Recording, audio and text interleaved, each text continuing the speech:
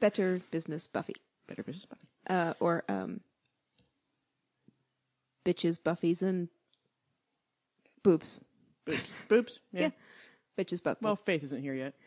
Well, no, but they're Charisma Carpenter, though. Oh, yeah. Boobs. Those, yes. Yeah. So, Those are very nice. Yeah.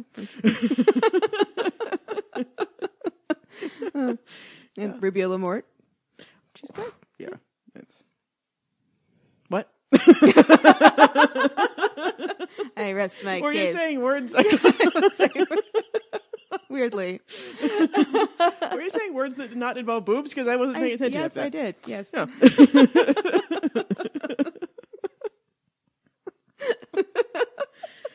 Oh, yeah, I probably shouldn't be so hard on Xander. Anyway. Well, they do say that we don't like in others what we most don't like about ourselves. I would never do a love spell. Freud's off to the side saying, you're having booby issues. You're having booby issues. Well, yeah, because he has the boobies, and then he, like, betrays the boobies. That's true. Instead of just trying to win her back like a normal person. It works, though. Yeah, that's true. It does work. Because Xander doesn't suffer a lot of consequences, so. Yeah. Well, and Cordy's kind of just that cool. Yeah. Oh, yeah. Yeah. You know, she just wants it to be all about her. I certainly would not cheat on her. That's for damn sure. No, but yeah, Cordy just wants it to be all about her. Yeah. And so, you know, as long as the love spell was about her, right, she's fine with it. Absolutely. It's like, the perfect thing. Angel it's the perfect thing to win Cordy back. Yeah. It's just like when Angel gave it, like, Angel did all kinds of shit to her up until, you know, he finally gave away her clothes. And that was it. In Angel. That was That was it. And the way he gets her back is to buy her new clothes. Absolutely. It's not hard. Which is why you should never cheat on somebody like Cordy. Yes. Because it's easy to make somebody like Cordy happy. Yeah. Or maybe you should just not cheat in general and no actually be shit, honest right? with your significant other. God damn it. You know, Fuckers. like actually open your mouth and say, because if you're going to risk as much as you are when you hurt somebody with cheating, or if you're going to risk your whole life in your relationship by cheating, maybe you should go ahead and take that emotional risk before you cheat. Right. And say, hey, thinking about sleeping with another person. Right. How would you feel about that? Yes. And then, honestly, once it's out in the open, the naughtiness goes away, and then you probably don't feel like cheating anymore. Yes, because there's a very good chance that the person you're cheating with is just the glue that's holding you together is the naughtiness. Right. Because, I mean, take away the naughtiness, and it's shitty sex with somebody who doesn't know anything where anything is. Yeah, I think we talked about this. Yeah, I think it is. But, you know, it comes up in the future. Yeah. Which is probably where this will go. I imagine you're going to scoop up this part and like drop it later much, in the episode. I'm just going to... or I'll just put it ahead of one of the other episodes. Yeah. All right. Should we start for real? Yeah, let's go ahead and start for real. All right. Hello, gentle listeners. Welcome to the Diogenes Club podcast of Buffy, Slayer of the Vampires. There are spoilers ahead and swears ahead, so if those aren't your thing, please turn off the podcast. This time, we'll be discussing Buffy, Season 2, Episode 16, Bewitched, Bothered, and Bewildered, wherein Xander triggers a love spell that promptly goes awry. There is the Buffy Rat and Jenny Calendar, Drucilla, and Joyce. Laughter-induced hernias are had by all, but... Alert! We are in the Buffyverse, so the hilarity of this episode means that the next one will rip out your heart and feed it to you while it's still beating. Yes. Yeah. Much. But in a way we don't mind. In a beautiful way. Yes, it is. But it's going to be fucking sad. Yeah. Next episode, Passion, is... I might ruffle some feathers saying this, but it is my favorite Buffy episode. It's a fantastic episode. It is by far, like, everything about it from beginning to end. There are better executed episodes. There are better written episodes. There's even better acted episodes. Yep. But this as a complete package is my favorite Buffy. Not the one we're doing. This one's really good. But Passion, I'm looking forward to that. Well, and this one sets Passion up perfectly. Oh, it's funny as shit, so it actually gives us... I mean, this is the perfect setup if you're streaming the show. Almost like, I mean, perhaps they envisioned one day that people would stream shows and binge watch shows, because it really gives you the comic relief that the show is so good at. Mm-hmm. But it gives it to you for a full episode, setting you up. And this will happen over and over and over again in the Buffyverse and the Angelverse, which I kind of still consider Buffyverse, but whatever. Mm-hmm. Where you get a really, really, really, really funny episode. Smile time. And then the next episode rips out your heart and feeds it to you. Mm-hmm. Yes. I imagine they actually did anticipate binge watching, because I bet as busy as Joss was doing all the different things he always did, that he basically just had to go, like, record everything on his VCR.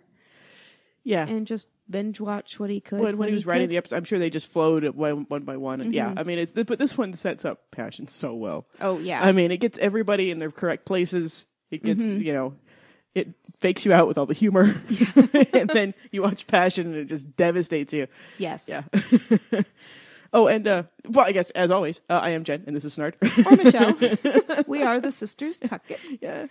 And the title of this episode, by the way, comes from the rather naughty song of the same name. If you haven't heard the Ella Fitzgerald version, it is fabulous. I'll have a little player on our website, www.diagetiesclubpodcast.com. Yeah. Yeah. And if you're not going to our website, if you're just listening to us on iTunes or Stitcher or whatever, go to our website. It's pretty cool. It's really cool. Like, we put a lot of work into it. We've got a couple blogs going on.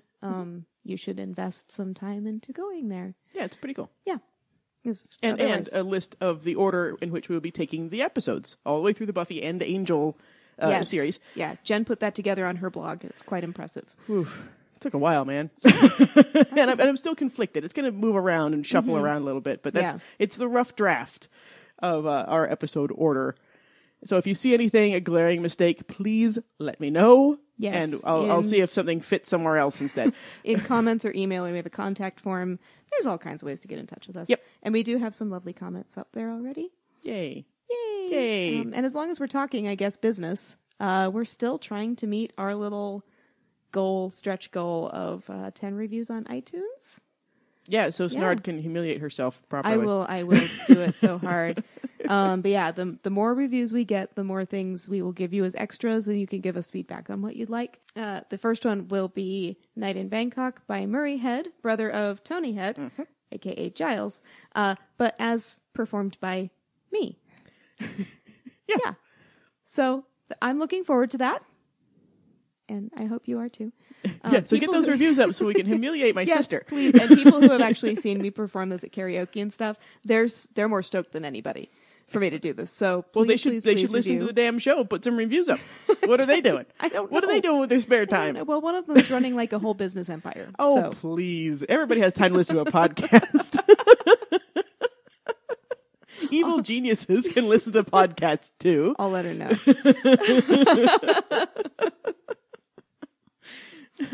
Shall we get started? Yes, let's dive right in. We open in the cemetery. Xander is showing Buffy a necklace he got for Cordelia. It has a heart on it. Kind of is a heart, really. You know, metaphor alert. Buffy wonders if Cordy knows what a heart is, and Xander, so good for him, wonders when they're going to stop giving him shit for dating Cordelia, because she's a fucking catch, you guys. Yes. Although, when were they going to stop giving Buffy shit? Well, that's exactly the for thing. For dating Angel. Well, exactly. I mean, that's exactly the thing. Like, is this revenge? Well, I mean, I think that I would probably go ahead and take the gloves off at a certain point. Yeah. You know, maybe I'm more petty than some people. Little swashy. But yeah. Yeah. Swashy meaning petty. If you've watched Firefly, you get the joke. Well, no, because there has to be some kind of external reason for this. Because when is the last time you can remember Cordy being a bitch? Like a real... Yes. She doesn't take shit, but that's not the same thing at all. She's self-centered, absolutely, but... I mean, as I've been pointing out ad nauseum, so are all these dorks, you know, because they're teenagers. So everybody's self-centered. And, I mean, it has to be something external. Well, Cordy has been fine. Buffy is wearing a red coat.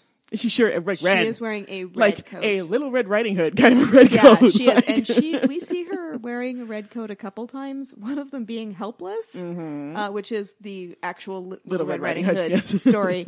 But yeah, Buffy doesn't wear a red coat very often. And the first thing we see is this heart hanging in front of her and then her in a red coat. And it's her heart showing her heart, showing her his heart and saying, I'm going to give it to your shadow self. And she's like, yeah. So... Which, I mean, and as we've discussed, when the Slayer wears red, it weakens her. Yeah, she's been weakened. She's hurting. And then we see both of her shadow selves in red for most of the rest of the episode after this. Yep, and we're including Drucilla in there, of course, because yes. Drew is definitely Drew is big time shadow self. As is made explicit. Very much so. So we're just seeing, and as she should be, she's coming out of some major hurt, and this episode is her trying to deal with that. Yep. So, absolutely. Yeah, she gets to feel that way. And I think she gets to be a little petty in the face of love. Absolutely. If we see her little speech about Valentine's Day later, she's feeling the bitter.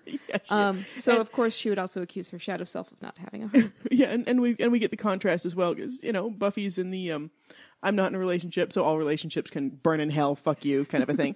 Where Willow is in a relationship, she's like, everybody should be in a relationship. Yay! That's very true. And don't we all have that friend? Oh yeah, yeah, we do. Well, I mean, I don't, but I have before. Yeah. Buffy sort of apologizes for giving him shit, and but then she says that he could find someone more. She doesn't finish what she means, but it would be nice if she did. I mean, more what, Buffy? Willow has boyfriends, so more willowy isn't going to work. More you? Probably not. Yeah, not that. I mean, she doesn't want that. Yeah, no, she doesn't want that. Something. She eventually opts for thinking he could find somebody better. Whatever, Buffy. I'm just gonna put that in the whatever. Pretty much, it's just she's bitter. Buffy just hates the world, which she's totally entitled to. I understand that. He says that this is better than it was a great love. It's a miraculous love. Yeah, the next time Buffy has her heart broken, it doesn't go quite so well. I prefer bitter, snarky Slayer. I love bitter, snarky Buffy. She is my favorite. My favorite Buffy. Give zero fucks, Buffy. I love. Yes. He says the only other person he's interested in, meaning Buffy, isn't so much into him. And, I'm really happy that he didn't do the self-pity thing where he says that Cordy is the only one interested in him. It's a subtle difference, but an important one. Yes. Because he is most definitely not saying, well, she's the only one who's available. Oh, yeah. He likes Cordy for Cordy's sake, which is fantastic. Yeah, and we also have to remember that he likes Buffy for the course of the episode for it to make sense. Exactly. So, yeah. They have to remind us. Yeah, he doesn't have to say that. They just need to remind the audience. Right. Might have been a few episodes since and because he's with Cordy, we could also assume, because for some reason people do this, they assume because you're in another relationship, you can't still have feelings for somebody else. Right. And you can't. It doesn't. Yeah. It doesn't diminish the relationship away. if you still love somebody else and you can't be with them. It's totally. Absolutely. Yeah. Like it doesn't just suddenly go away, your attraction to somebody else because you're in a relationship. And if you are in a relationship where the other person is expecting you not to have not to refer to or acknowledge or have feelings for a previous love, that's not healthy at all. Don't be in those relationships. Don't be with somebody who expects to be the only person you've ever loved ever, if you had a life, Yeah.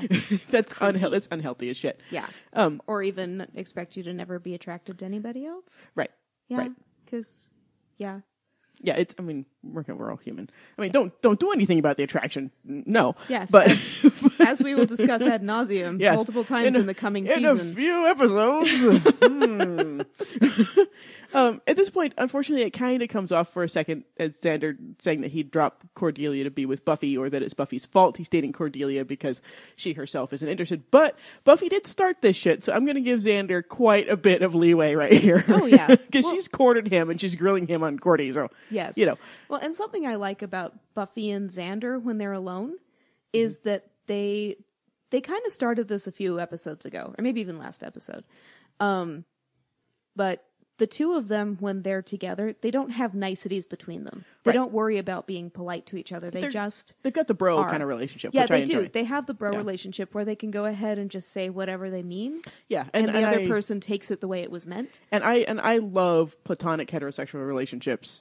Me too. In movies, TV, fiction, all that kind of stuff. I love them. I mean, it looks like the relationships that I have with my guy friends, Yeah, totally. Where there's no hint of anything romantic going on. I mean, obviously, in my case. Yeah. But it's the relationship that a woman can have with a man, if there's no sex and no chemistry involved that way, is fantastic. I mean, they're great relationships. Well, really fun. And part of that openness would be admitting, I'm still attracted to you. I know it's not going to go anywhere. Right. So that has to be out in the open, though, for the relationship to continue. Otherwise, it turns into this weird will they, won't they thing in somebody's head, and it just, it's bad. I'm not a fan of the will they, won't they. No. And again, that feels naughty. Yeah. Careful with that naughty thing. That's why you get everything out. Yep. So he says that his relationship is actually going pretty well, and they're to the point that they can sit together in a comfortable silence. And he says it was dull, and man, I'm all Team Xander at the beginning of this episode because people say that comfortable silence is great, and I've been in relationships where I've had that going on, but I need a book or something because just sitting there in any situation is extremely fucking dull. Oh God, thank God for cell phones. I mean, a lot of people, they're like, well, those two people are out and they're just playing on their cell phones. There's nothing fun going on. Like, I love that. Yeah, there's nothing wrong with that. Just do your relationship the way you want to do it, I actually like hanging out with people and showing each other cool stuff that you find online. Yeah, because you're looking up shit. You're like, look at this cool thing I found. Yeah. Absolutely. Yep. Buffy says she's almost glad that they're getting along. And this is where I'm starting to think it's like a revenge thing for Xander not liking Angel. Yeah. Because, I mean, it didn't feel good when Xander hated her boyfriend. So why is she doing this to her friend? I mean, we know that Buffy does have a bit of a vindictive streak to her. Mm-hmm. So I'm thinking it might be that. Well, it could be vindictive. It's also, we're going to see throughout at least part of this episode that Xander is shadowing Angelus.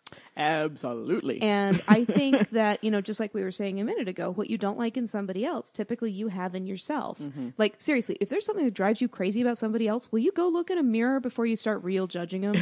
Like, we've all got problems. It's true. Especially in this day and age when there's so much animosity that can so easily happen because we're all a little triggery. Are you projecting or not should be the question that you ask yourself. Because there are some things that are not okay. Yeah, and use Buffy as an example here. Buffy will project a lot through this series. Yes. And just stop and be like, okay, wait, am I being Buffy? Mm-hmm. Am I projecting? And evaluate. Okay, I'm not. I actually am going to hate this person. Actually seems, right. This is actually an issue. You can kind of tell when you get stuck on something or not. And so I think, we know that Xander has a lot of issues, and I think he has a lot of projecting issues, and we actually even see that every time Well, he's Buffy's heart, of course he does. Well, yeah, of course he does. But every time he talks about how a relationship can go wrong, he starts telling the story that eventually he tells himself about Anya and himself. Yeah. So, like he's going to be sitting on the couch watching TV while she's working. Yeah, right, like absolutely. an Angel's got a big blood belly and stuff like that. So he's got a lot of issues where he doesn't like something about Angel. And we don't see that in Ripper. Giles, and Giles Ripper can recognize everything about Angel Angelus, but they're okay because he's come to terms with his shadow self. Xander hasn't come to terms with his shadow. Yeah, because he's a teenage boy, and there's no introspection if you're a teenage anything. Yeah, totally. Like, especially a Xander. Right. He's not like the sensitive Oz kind of person, No, he's not. So yeah, I think, I think a lot of the things that Xander didn't like about Angel, he was actually seeing about himself. Yep. And we could even have some of that going on between Buffy and Cordy. Yep. So, yeah, we're just going to go ahead and mirror that. Absolutely. And it's just, I think it's just a straight up mirroring. And I think Buffy's expressing it because, well, she's hurting. And please don't show me the jewelry you're going to give to your girlfriend on Valentine's Day when I'm sitting here in a red coat with a broken heart and my boyfriend's trying to try and kill me. That's a very good point. That's an excellent point right there. Because this is exactly what Willow did to Buffy with, I don't want to be the only girl who isn't having a boyfriend. Yeah, really? Which continues the pattern of Buffy's friends being completely insensitive to her. Yeah. So I think all that shadow self being in play is significant as far as story, and just on a character note, she's like, go away. Stop it. Why are you even here? Stop it. Why did you follow me to the cemetery to show me the stupid heart thing? I know you're my heart. I know. Can you just not wave that in my face right now? Yeah. And notice, I don't think Buffy communicates with Cordelia at all this entire episode.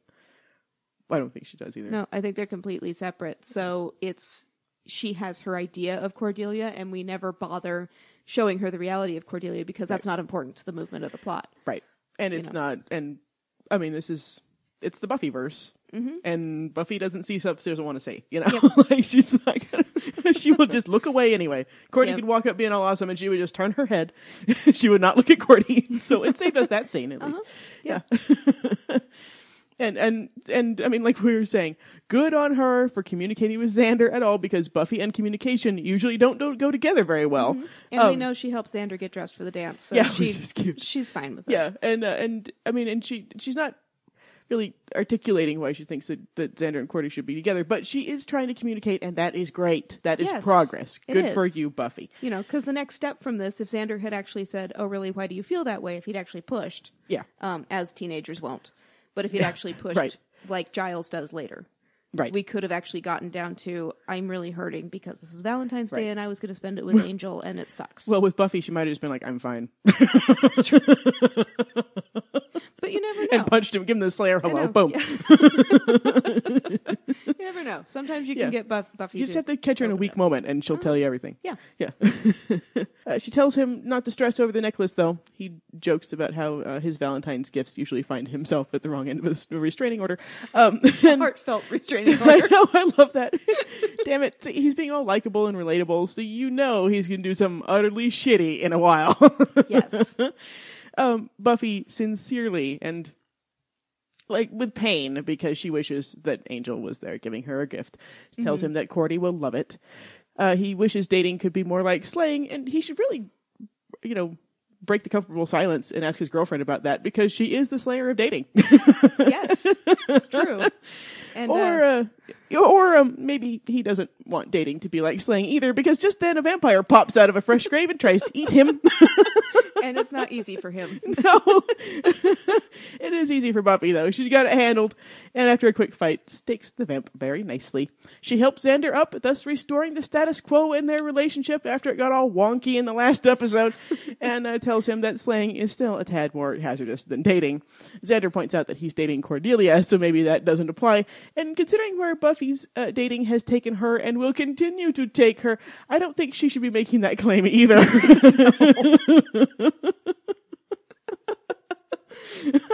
Buffy, your dating gets people killed, man. Bleeding, terrible taste. Tragic. Oh, no, sorry. Bleeding tragic. Tragic taste in men. It's true. At school, Cordelia is getting shunned by her crew of mean girls.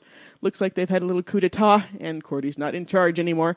They gave her. She's wearing, beige. Yeah. That's not usual for Cordy. No. Because beige is kind of our blending in color. Yeah, she's trying. Well, she's totally trying to blend in with her girls, Yeah, beige is the end, and this is going to be in one of my color my color blogs when I get a chance. But yeah, beige is the color of "Don't Look Over Here." Yep, and that's very unusual for Cordy because she's usually like, "Look at me." Oh yeah, and she's trying to. Well, she's trying to stay closeted about Xander. Is what she's trying to do. Yeah. And they know, though. They give her shit about dating Xander, and Cordy is not happy. In class, the English teacher, and yes, I'm making assumptions, because the adventures of Tom Sawyer and Huck Finn are written right on the board behind her, tells them that if they don't hand in a paper, they get an F, and Xander is excited for his D-. And honestly, it is better to hand in a piece of paper with just your name at the top and the rest blank to get an F than it is to get a 0. Yep. F is true story. 50%. 0 is 0%. Yes. Big difference. They run into Amy, who asks if they'll be attending the Valentine's Day dance at the Bronze. Willow, with Buffy's permission, announces, barely able to contain herself, that her boyfriend is in the band. Amy asks Buffy if she'll be going, and hearing Buffy's small rant on the commercialization of Valentine's Day concludes correctly that she had a bad breakup. And Buffy's wearing velvet. Yes, she is. If you listen to my little velvet speech. She is soft and squishy and vulnerable. She is. She's not doing so hot. No. And Buffy emphasizes how very not wrong Amy is. They bonded. It was adorable. Everyone hands in their papers except that Amy does the Jedi mind trick on the teacher instead. The teacher even grabs the invisible paper out of midair. So I'm thinking this is a glamour, perhaps? Oh, totally. And there is both Xander and the teacher are wearing red. So in this case, it probably means awareness. Ah. In this one scene where they're both, we also see that Xander's in danger.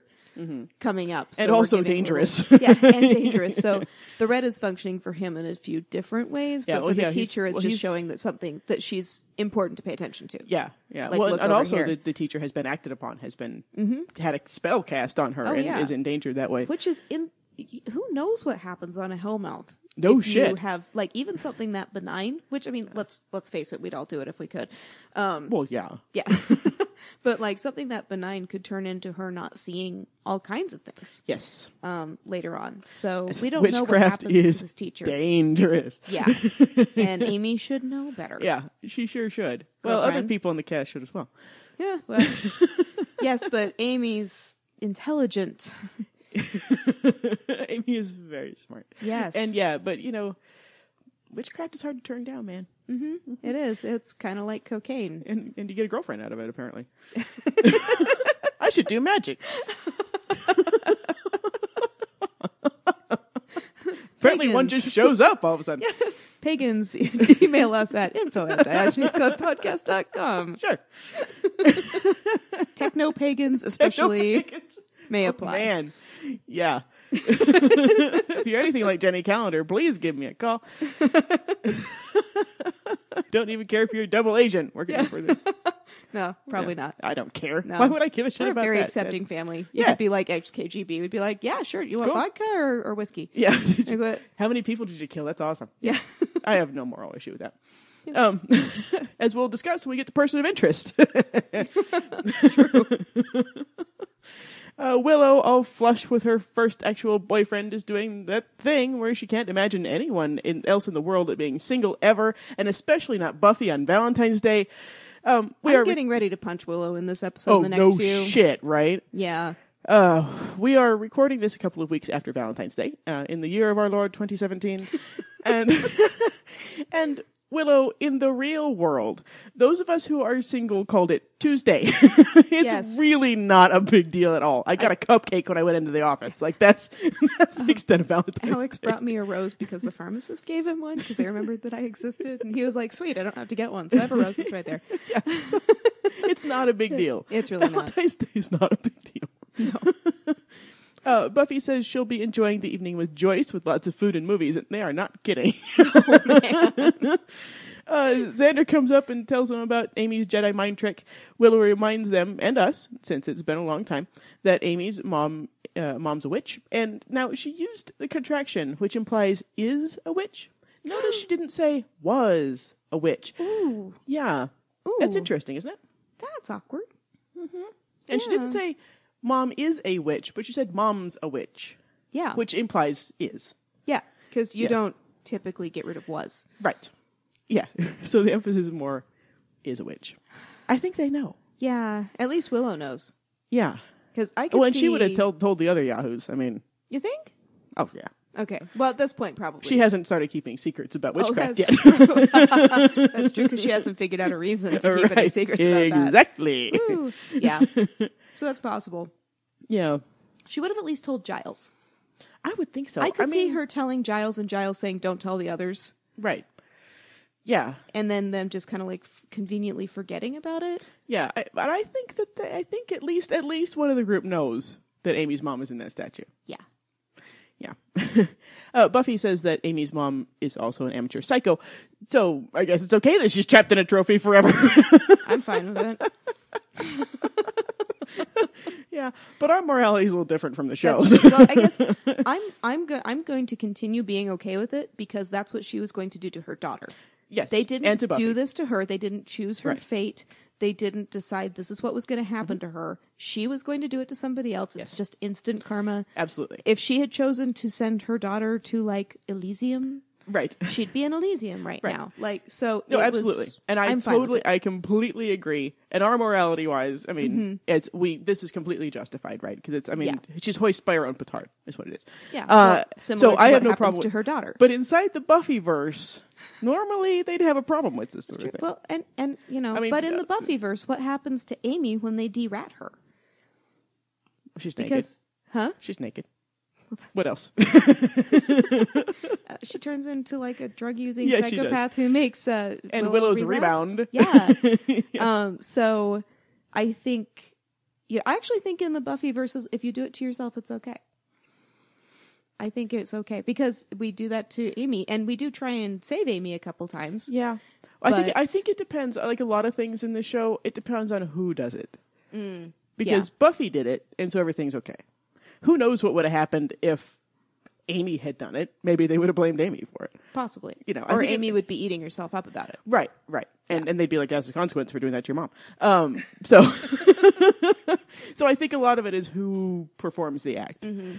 Because let's say a later witch on the show does worse stuff. And she's Willow, so nobody cares. Right? They care for like an episode, and then everything goes back normal. It's different with Willow, but Yeah, exactly. And that's the thing is, if it's the core cast doing something, then everybody's pretty much okay with it. Yeah. If it's somebody outside the core cast who does something equally good or bad, then they suffer the consequence and die. Well, and I think we are supposed to be somewhat uncomfortable with this regardless, because otherwise why would they keep bringing it up? The show keeps telling us about it over and over again. That statue lasts forever. Oh, yeah. Yeah. I still wish we'd seen it flying out of the Hellmouth when it collapses.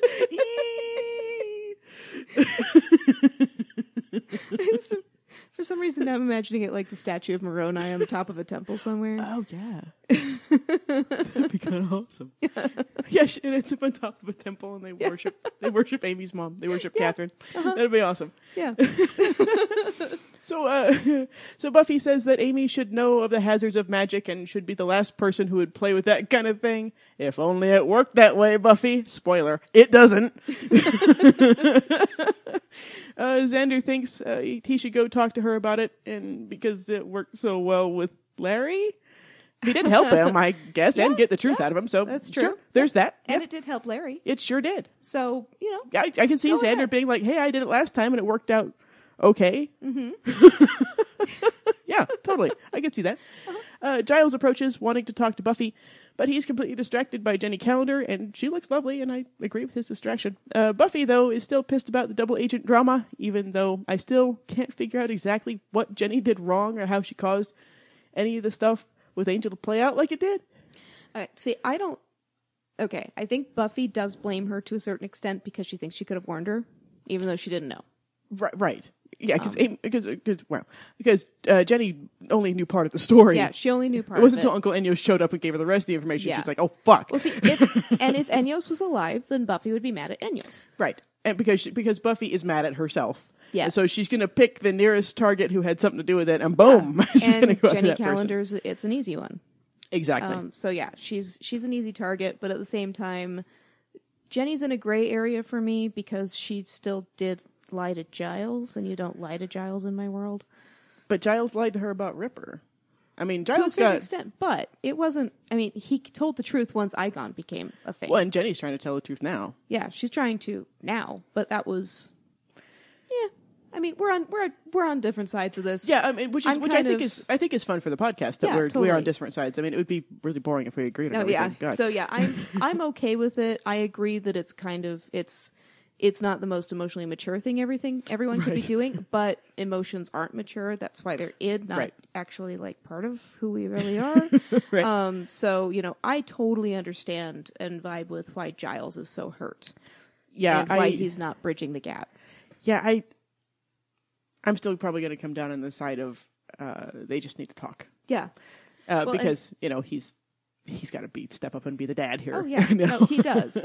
I guess if I were Giles, if I put myself in Giles' situation, I'm like, hey, that time where the evil thing that I conjured came and possessed you and tried to kill you, that would have been the time to tell me, hey, I'm actually a double agent for the Romani and came here to watch Angel, so I don't have any room to worry. Instead, she pushed him away, got rid of him, and so it's like there's so much extra betrayal there. And this is exactly what I mean is that they just need to talk. Mm-hmm. Like this whole thing, because they share an awkward moment, during which Jenny seems really happy to see Giles, and he calls her Miss Calendar and won't meet her eye, and that makes her sad. And here she is, she's wondering if she could talk to him, and Buffy is pulling out all the passive aggressive teenage stops by staring at the floor in the most aggressively conspicuous way ever. And here it is. I mean, Giles refuses to talk to her, which is kind of bad. I mean, when as I said when this originally blew up, Giles should be modeling adult behavior for a surrogate daughter, no matter what his feelings are, really, because at a certain point you're a parent, Mm-hmm. And his surrogate daughter is highly dangerous and needs to learn this stuff before she kills someone again. So, I mean, and Buffy, as the teenager, doesn't approve, so Giles is going to go along with that, and it's just not really a good situation. I mean, I just think that they need to sit down and talk about it. I mean, they don't, mm-hmm. Giles and Jenny don't need to fall in love again or anything like that, even though they will. Just in time for our hearts to get ripped out. Well, of course. But I mean, like you were saying too, they just need to talk. Mm-hmm. I mean, this whole thing where Buffy doesn't even want them to talk to each other and Giles going along with that is just not what a parent and mentor should be doing. I mean, at least find out why Jenny did this, mm-hmm. Because they just don't know. Yeah. I mean, I guess I think that ship is, to a certain degree, sailed because, she's, at least for the Scoobies, and again, I've established I'm the pettier of the two of us here. Let's just make sure that we reemphasize that one. No comment. Yeah. It's all right. We have more family. Scotch. Yes.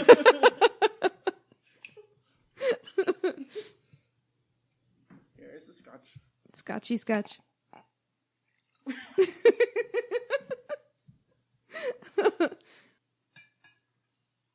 Excellent. Thank you.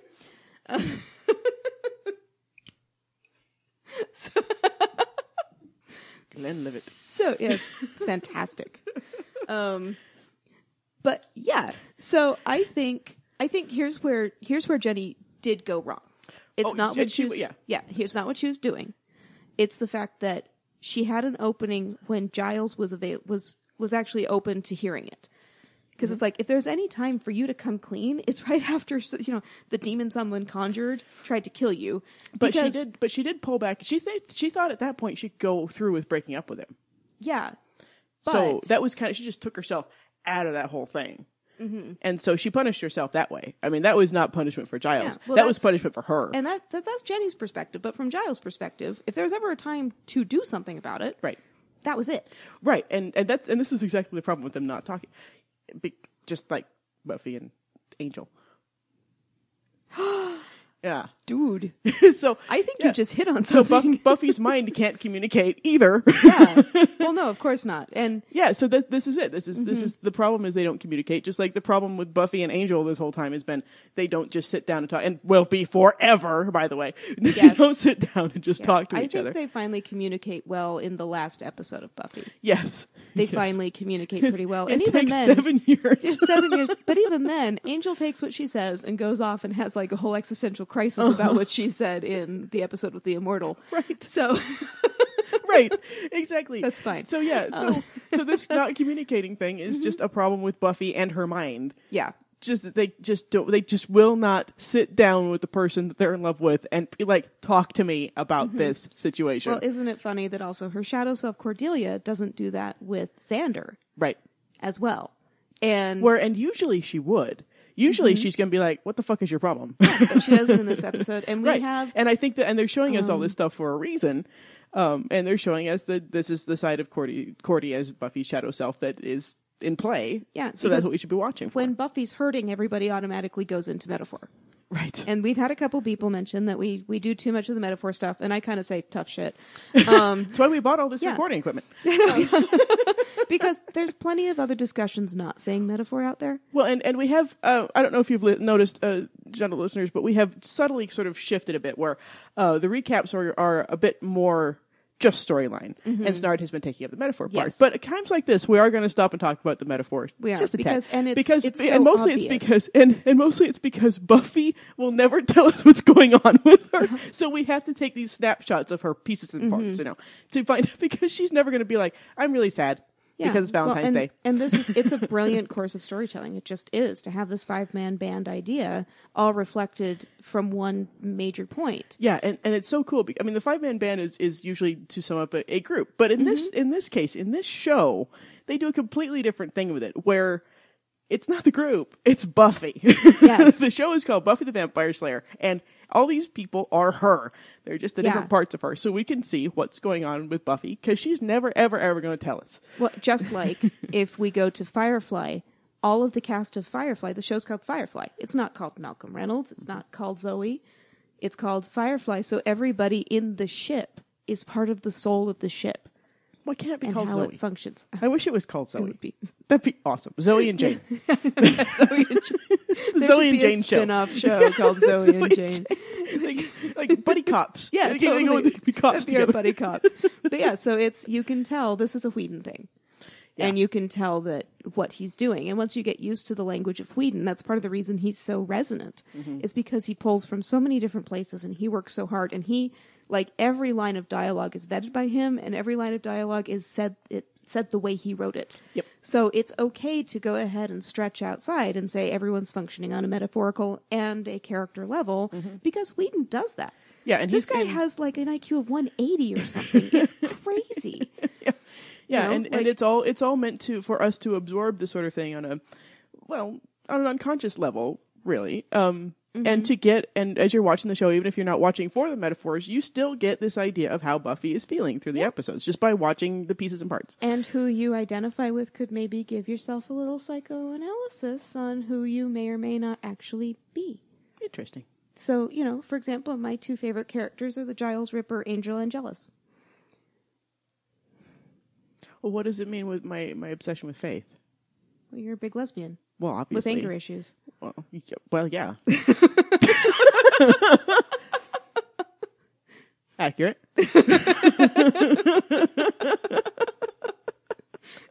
And I'm trying real hard to be a good guy with a big badass bad guy hidden inside. So later, Faith. Yeah, kind of. Actually, I never identify with Faith. I enjoy her as a character, but I never identify with her.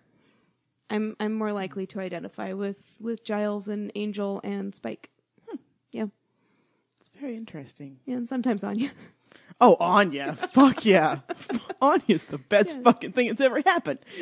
Yeah, I like my dualistic characters. Yeah. I live in that space. I like the dualistic characters.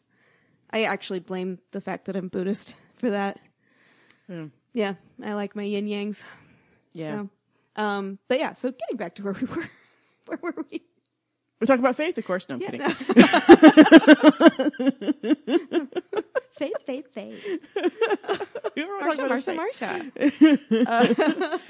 But yeah, so here we are, and I'm actually identifying with Giles because, you know, I can understand where he is, and I think it's just, you know, you had a chance to tell me, you didn't, you pulled away, you let me back in, you still didn't tell me. You let my Slayer be in danger. Right. Because you didn't tell me. Like, if you'd actually told me, because if she'd actually said, hey, I'm here to make sure that nothing happens with Angel because he might go bad again. Right. Because of this curse that my family did, maybe they could have even figured out ahead of time how to re-ensoul him just in case that happened. Yeah. And so, and I kind of, I mean, I kind of relate to Jenny a bit because, I mean, she's a human. She was raised to believe that vengeance is the only thing in the world she should care about. I mean, from a tiny, you heard Uncle Enos fucking go off about that shit, and she's like, oh my god, how many more times do I have to hear this in my life? Like, true. Like kindergarten. They'd be like, vengeance, blah, blah, blah. The first word she learns how to spell is vengeance. Yeah. You know? Or whatever that is to the Calderosh people. Right. And, so I see it as, she's a person who was raised with this. Everything she's ever believed was based in this. She made a mistake, and now she has to die for it. Mm-hmm. And so I relate to, that she fucked up. She knows she fucked up, and she's trying to make it right, and nobody's letting her. Yeah. And just that frustration she's got to feel. Yeah. It's frustrating, and you know, but. Yeah, I just. It is what it is. I'm like Buffy's like, you know, I know you feel bad, and good.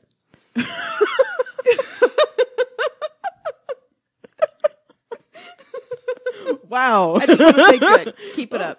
Damn. But, you know, Giles misses her and she my empathy was just like I'm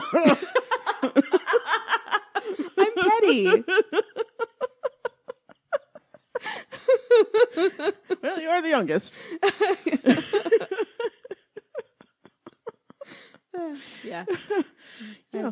Might have issues. Anyway. Yeah. And actually on that topic, so Buffy agrees that she has something to discuss with Giles and then gives Jenny a nasty look and leaves. And that is a little too far. I'm willing to say that's a little too much. And I think I figured out why too, that is a bridge too far for us because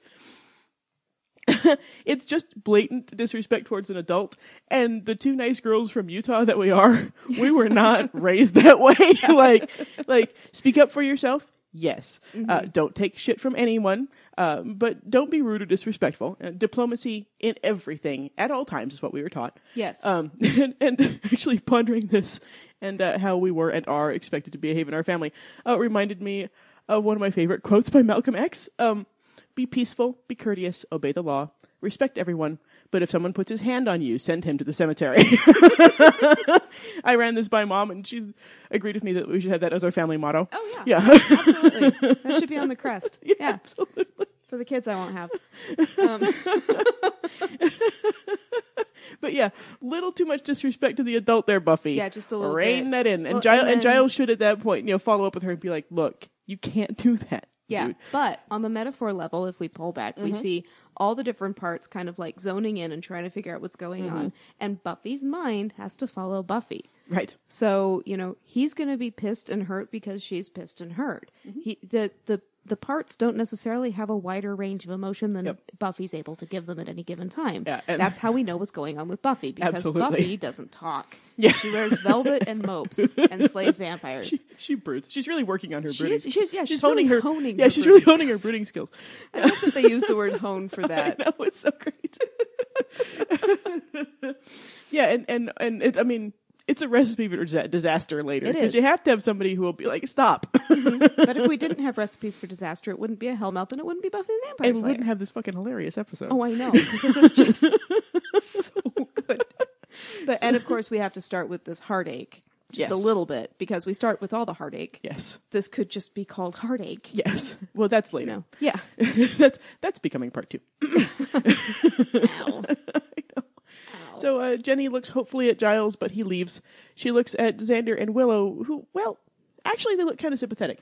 Xander might be trying to disappear through the floor a bit, but Willow looks extremely sad for her. Well, yeah, because she wants everyone to be in a relationship. And she's the fluffy spirit. Yeah. She is. She just wants the two of them to get along so they can be as happy as she and Oz are. Absolutely. Shut up, Willow. I know. I'm even in a relationship, and I'm like, shut the fuck up. She's a little much. She's a little, and she will be more much later. In the library, Buffy asks if Giles is okay. And geez, Buffy, you just threw a pouty fit so massive Giles completely forgot he's an adult and also your mentor. I do like her checking in on him. It is cute. And from a filmmaking standpoint, check the angle. We're looking up it's interesting. at them. Yeah, we're really looking from the floor. We're getting these really odd angles. And when we get odd angles in the library, this is from Giles' perspective. We're showing something's weird with Giles. He's wearing the red vest. Yes. So we know he's hurt. Like, he might just be too hurt to even know what he's supposed to do. Yeah, I mean, he's clearly not okay. And he's about to warn Buffy about all the things. It's supposed to throw us off, these angles. Yeah. If it make us feel a little off balance, Definitely. like something is coming. And if you're in film school, you'll notice a whole bunch of other things about the cuts and the framing. I'm not going to go into it because we're already running really long. They love it. I hope so. Everybody loves it. They just pause it if it's too long. Okay, yeah. All right, fine. So just hold up a pen in the middle of the screen and watch this scene. And you can do this through a lot of episodes and a lot of stuff. But watch where people are. Are they on one side or the other?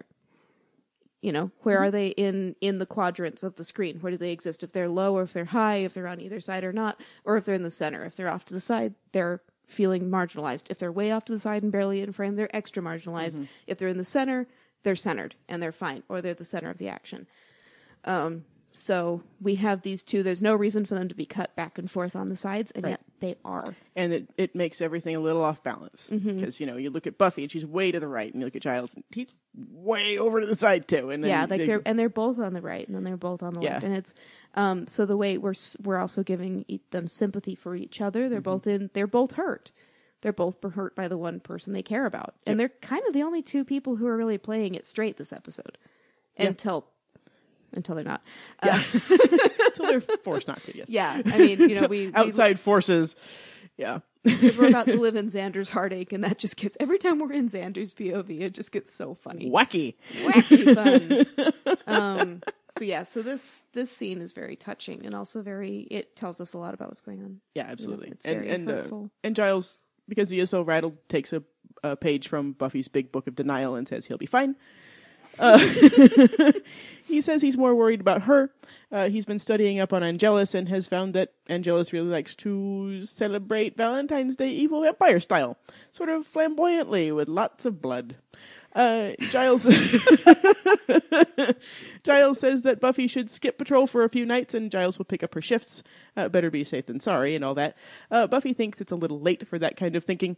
And this is a big part, as we mentioned, of Buffy's psychology. She blames herself for what happened with Angel, but she can't quite absorb that, so she's angry at Jenny. Mm-hmm. Yeah. In the factory of evil, yay! I love this scene. I know, so good. Drucilla is opening Spike's gift, which is quite a stunning ruby necklace, I have to say. And isn't it a necklace like Xander's going to give sure Cordelia? Is. Uh-huh. Yeah. Spike's scars are healing up really well, which will be pretty important soon. Yes. And Drew is not taking care of him. He's like dusty and disheveled. His jacket needs to be oiled, and stuff like that. The neck of his shirt's all stretched out. Yeah, like she's trying to wrestle it over his head. And, Yep. He's not being taken care of the way he was, say, before Angelus came along. Uh-huh. Well, sure, priorities are a little split now. He asks if she likes the necklace, and she does. He says nothing but the best for my girl, but he's one-upped before he can finish the sentence. Angelus also has brought a present for Drew, and that's thoughtful and kind of bleeding all over the table. A nice, still warm heart.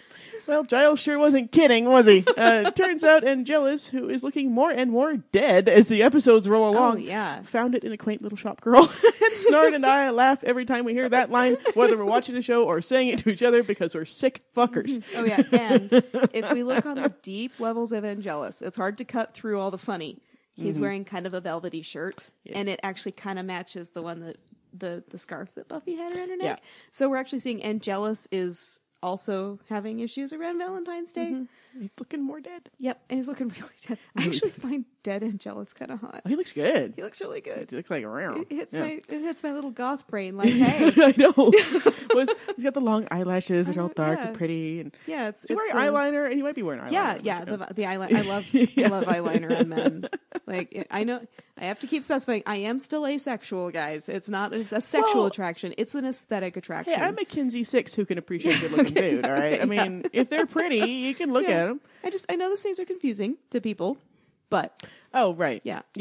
But yeah, he's well, very aesthetically pleasing. It's like the same thing that I have. Like, just because I like looking at a good-looking dude doesn't mean I want to have sex with him. Yes. You know? Exactly. That's what it is.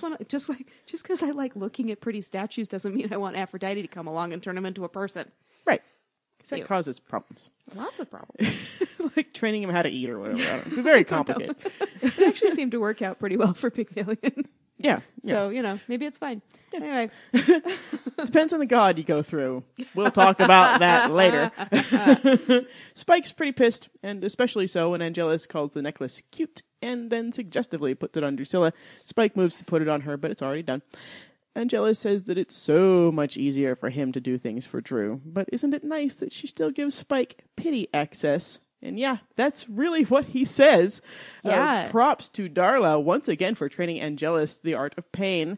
And it's just David Boreanaz as Angelus. It's like, especially for a noob actor, to see him as Angel and like the slouchy Angel. Yeah, mopey, broody. Yeah. And sensitive. to Angelus, who is cutting and sharp and bright. Like, this vicious guy is vicious. And he has that just sexy charm about him. And like he's smelling the blood on his hands and he's all yeah, and he was practicing that quaint little shop girl line all the way home, because when he delivers it, he's so excited. Quaint little shop girl. Quaint little shop girl. Quaint little shop girl. Yeah, and like when he finally delivers it, he's like, I nailed it. Spike, as is his way, reminds Angelus that while he's been busy trying to steal his girlfriend, the Slayer has been cavorting around unchecked. Angelus, though, has been busy planning the best way to celebrate Valentine's Day with Buffy. I think she'll take a rain check. Angelus, during this part of the scene, Drucilla is staring at the heart lovingly and making little lub-dub sounds. I love her. So crazy. Also, watch David Boreanaz. Angelus gives Spike the sex eye. He does. Like, I had to rewind it. I was like, what is that? This is a faith level sex eye. Yeah. Because, they've got a lot in common. My pants almost came off. There's a reason I just dropped the asexual mention earlier, just like we dropped the whole like Xander attracted to Buffy thing. I was setting you up to remind you of this because my pants burst into flames. It's awkward. Yeah, watch for the sex eye. Yeah. Yeah. So when he sits down and he's kind of way off to the side and wow. Yeah, it's the sex eye. Right at Spike. Yeah, I don't think Drucilla's the only one getting pity access. No, probably not. Spike suggests, killing the Slayer. Oh, Spike, he's not going to do that. Didn't you hear? Spike, you're not either. Right, exactly. And because didn't you guys hear my whole spiel about his hubris? You know, I mean, come on now. Angelus says it lacks poetry, and Spike wonders what rhymes with lungs. Not effulgent, but if anyone can figure it out, Spike can. Little call forward to the actual Spike. I love it. Oh, so smart. And he says it in the presence of the two who know Yep. who he was ahead of time. Absolutely. Otherwise, he probably wouldn't have mentioned poetry at all. I wouldn't think so, no. Yeah. Drucilla assures Spike that Angel always knows what speaks to a girl's heart. And at the bronze, Buffy's heart is fiddling with his gift for Cordy. Oh, yeah. Nice cut. Yeah, the cut. Like, the heart is overlaid with the box. Uh-huh. It's so good. It's really good. Good job, guys. And, you know, because it's a heart as well. Yes. A heart with a heart. A heart with a heart. To a heart. And hey, if Buffy's heart gives Cordelia his heart, does that mean that Cordy and Buffy are officially dating? Because I mean, sometimes I get confused by the metaphors. No. But they have been on one date already, and they'll go on another one in a future episode. That's true. No, I mean, no, obviously not. No, not really. Oh, Willow is... Well, just like Angel does later. If you can't get Buffy, you go for the next best thing. Right, exactly. That's how the metaphors fit together. Yes. I'd prefer Cordy. Yeah. Hello. Buffy's just doesn't communicate. I know. Like, I couldn't deal with that. Like, what's going on? I'm fine. Buffy, come on. What I love is that they audition for each other's parts, I believe. So Sarah Michelle Gellar auditioned for Cordelia. That's what I've heard. Yeah, and I think Cordelia auditioned for Buffy. You know, also in the running, I'll bring this up later. Also in the running, Elizabeth Ann Allen. Oh, she came in second for Buffy. Huh. Cool, right? How fun. Yeah, that's very cool. I'll get into detail on that. Yeah, but I think that just tells me that Sarah Michelle Gellar's a lot more like Cordy than she is like Buffy. She can bring the Cordy. Yeah, We've seen that. We saw that when she was bad. Holy shit balls. Yeah. Like a worse Cordy than Cordy has ever been. Oh, yeah. She needs a spanker in her wampet. Whatever. Favorite phrase. I know. That's why we love Cordy so. She's a constant source of snappy lines. It was like a little Cordelia haiku there. Nice. One of many. Willow is obnoxiously basking in the boyfriend is in a band thing. While Oz is playing, she's decided she's a groupie. And God, shut up, Willow. Shut the fuck up. No wonder you and Kennedy get along later. Shut the fuck up. Yeah, shut up, Kennedy. Just in the future. For all time. Cordy comes in and wow. Damn. What was I saying? She looks gorgeous. Yeah, speaking of when she was bad, if Angel had been in the bronze, he would have done that. Wow. Look that he did to Buffy. Yeah. I don't know if Buffy and Angel would have been a thing if Cordy showed up in that. Little record scratch, like. Yeah, no kidding. She looks amazing. Yeah, that is a great dress. Oh, and how cruel that she wore that to go break up with Xander. Yeah. Oh, like that. Well, but she didn't know she was going to until what happens right here, because she's wearing the black and red that she told the mean girls she was going to be wearing, and she tries to say hi to the mean girls, but they sniffily turn their backs on her, and that's when she decides. Yeah, it's not until then. So she was dressed up, looking that gorgeous for Xander, and then they did that, and because you can kind of see her decide, later. Yeah, but it's got a little callback to when she was bad there for the Cordelia entrance. Yeah, and then terrible actions. Yeah, it's terrible actions in the second degree, where Buffy's were terrible actions in the first degree. Well, yeah, because it was. No one can be as good as Buffy, right? Exactly. Exactly. Yeah, so it definitely gives us a reminder. Yeah, it was more spontaneous for Cordy. She really did get that outfit on for Xander. Yes. Yeah. But I agree with Xander at that. It's a good day. I totally do too. Yeah. Yeah, I totally do. But it's Cordy. She just says what's on her mind. So she doesn't stop to think about stuff. Buffy and Joyce are indeed having an eating and video fest. It looks like Oreos, pizza, Cheetos, assorted candies, and that marshmallow in a jar stuff. Yeah, and popcorn. Yeah. And then even more in the kitchen. Yeah, oh yeah. There's like 3 kinds of chips and more cookies in the kitchen. I want to go pig out with these guys. They're doing it right. Yeah. Like, that's like 4 shopping bags full of goodies. Shit. Yeah, that's my kind of weekend. And there's a knock on the door, and Buffy hands off some snacks to Joyce, who enthusiastically eats them, and goes to investigate. And Buffy, this is clearly a trap. And why don't you have a shotgun yet? Because she's wearing the Hug Me shirt. She is. And... She is wearing a whoopee blue shirt with a cute little ducky and a Hug Me printed on it. Yes. And... all right, that makes me want to give her a hug, I gotta say, because that's sad. And Buffy, we will give you a hug, but you still need to answer the door whilst holding a shotgun, girlfriend. Seriously.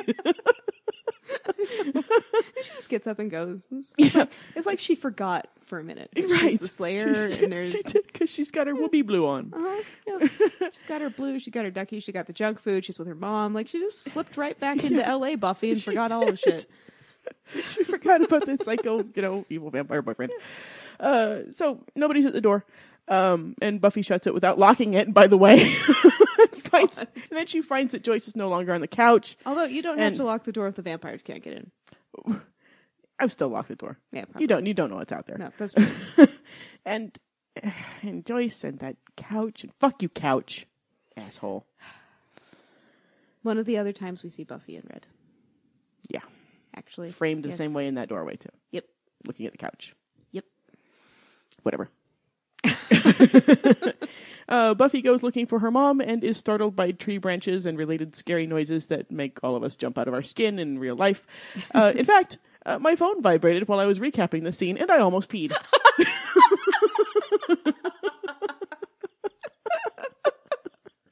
True story. Yeah. Oh, the other night I was watching Supernatural. Mm-hmm. And I went into my room. I'm in the basement right now because I'm redoing my upstairs room.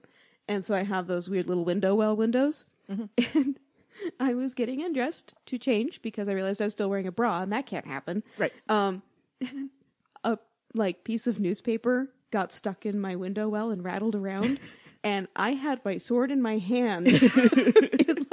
I'm like bare-breasted with a sword in my hand. Slayer. This is how Slayers do things. I think I'm overreacting. I'm going to go back to Supernatural now. Just a tad bit jumpy. It was one of those creepy episodes of Supernatural. And you just had the Buffy experience with it. Things. Yep, totally. So Joyce pops merrily through the back door, startling the bejesus out of Buffy, who thankfully does not greet her mom with the Slayer hello. Joyce says that she went to check the back door, and she found a shiny black box out there that someone left for Buffy. Joyce will also want to check the front door, because Buffy didn't lock it. This is why she goes around and checks doors, because Buffy just leaves shit open. Mm-hmm. Oh, I wanted to mention, the Summerses have an AIDS ribbon magnet on their fridge. During the late 90s, this really was quite the statement for a show to make, and so that's pretty awesome. Mm-hmm. Buffy Especially opens right after the Larry thing. Yes, absolutely. Cool. And Buffy, in that episode, was wearing red ribbons tied around her wrists. Oh, yes, that's very true. Interesting. Yeah. Buffy opens the box, and there are lovely long-stemmed roses and a note that reads, "Soon." That doesn't rhyme with lungs. And, I was drinking. Why would you do that? And subtle, Angelus, really, soon, is an actual trope, dude. Not very original or poetic. I can see why Spike is getting so frustrated, because he's waited how long now for Angelus's big plan, which turns out to be a note with soon written on it. Angelus has been practicing his sex eye. He doesn't have time to come up with fancy plans. Soon. Come on. Jesus. Really, really smart. Really fucking stupid. Yes. That is Angelus. Although effective, because it does actually get to her. Well, right? Imagine if he'd really turned it up, though. If a note that says soon freaks her out. With maybe a little shop girl heart nailed through it. Maybe. Something. Soon. Or a puppy heart. Soon. He terrorizes Willow way better. He does. Yes. Poor Willow didn't even do anything. I know. But he goes after the friends and family first. Soon. It's ridiculous. Well, it works on Buffy. I know, it's Buffy. I love to see season 6 Buffy with this happening. She's like, ugh, I'm just gonna go over there and kill him. She'd just go over, kick the door open, and be like, "Soon, really? This is all you got? I'm gonna stake your ass right now." Yeah.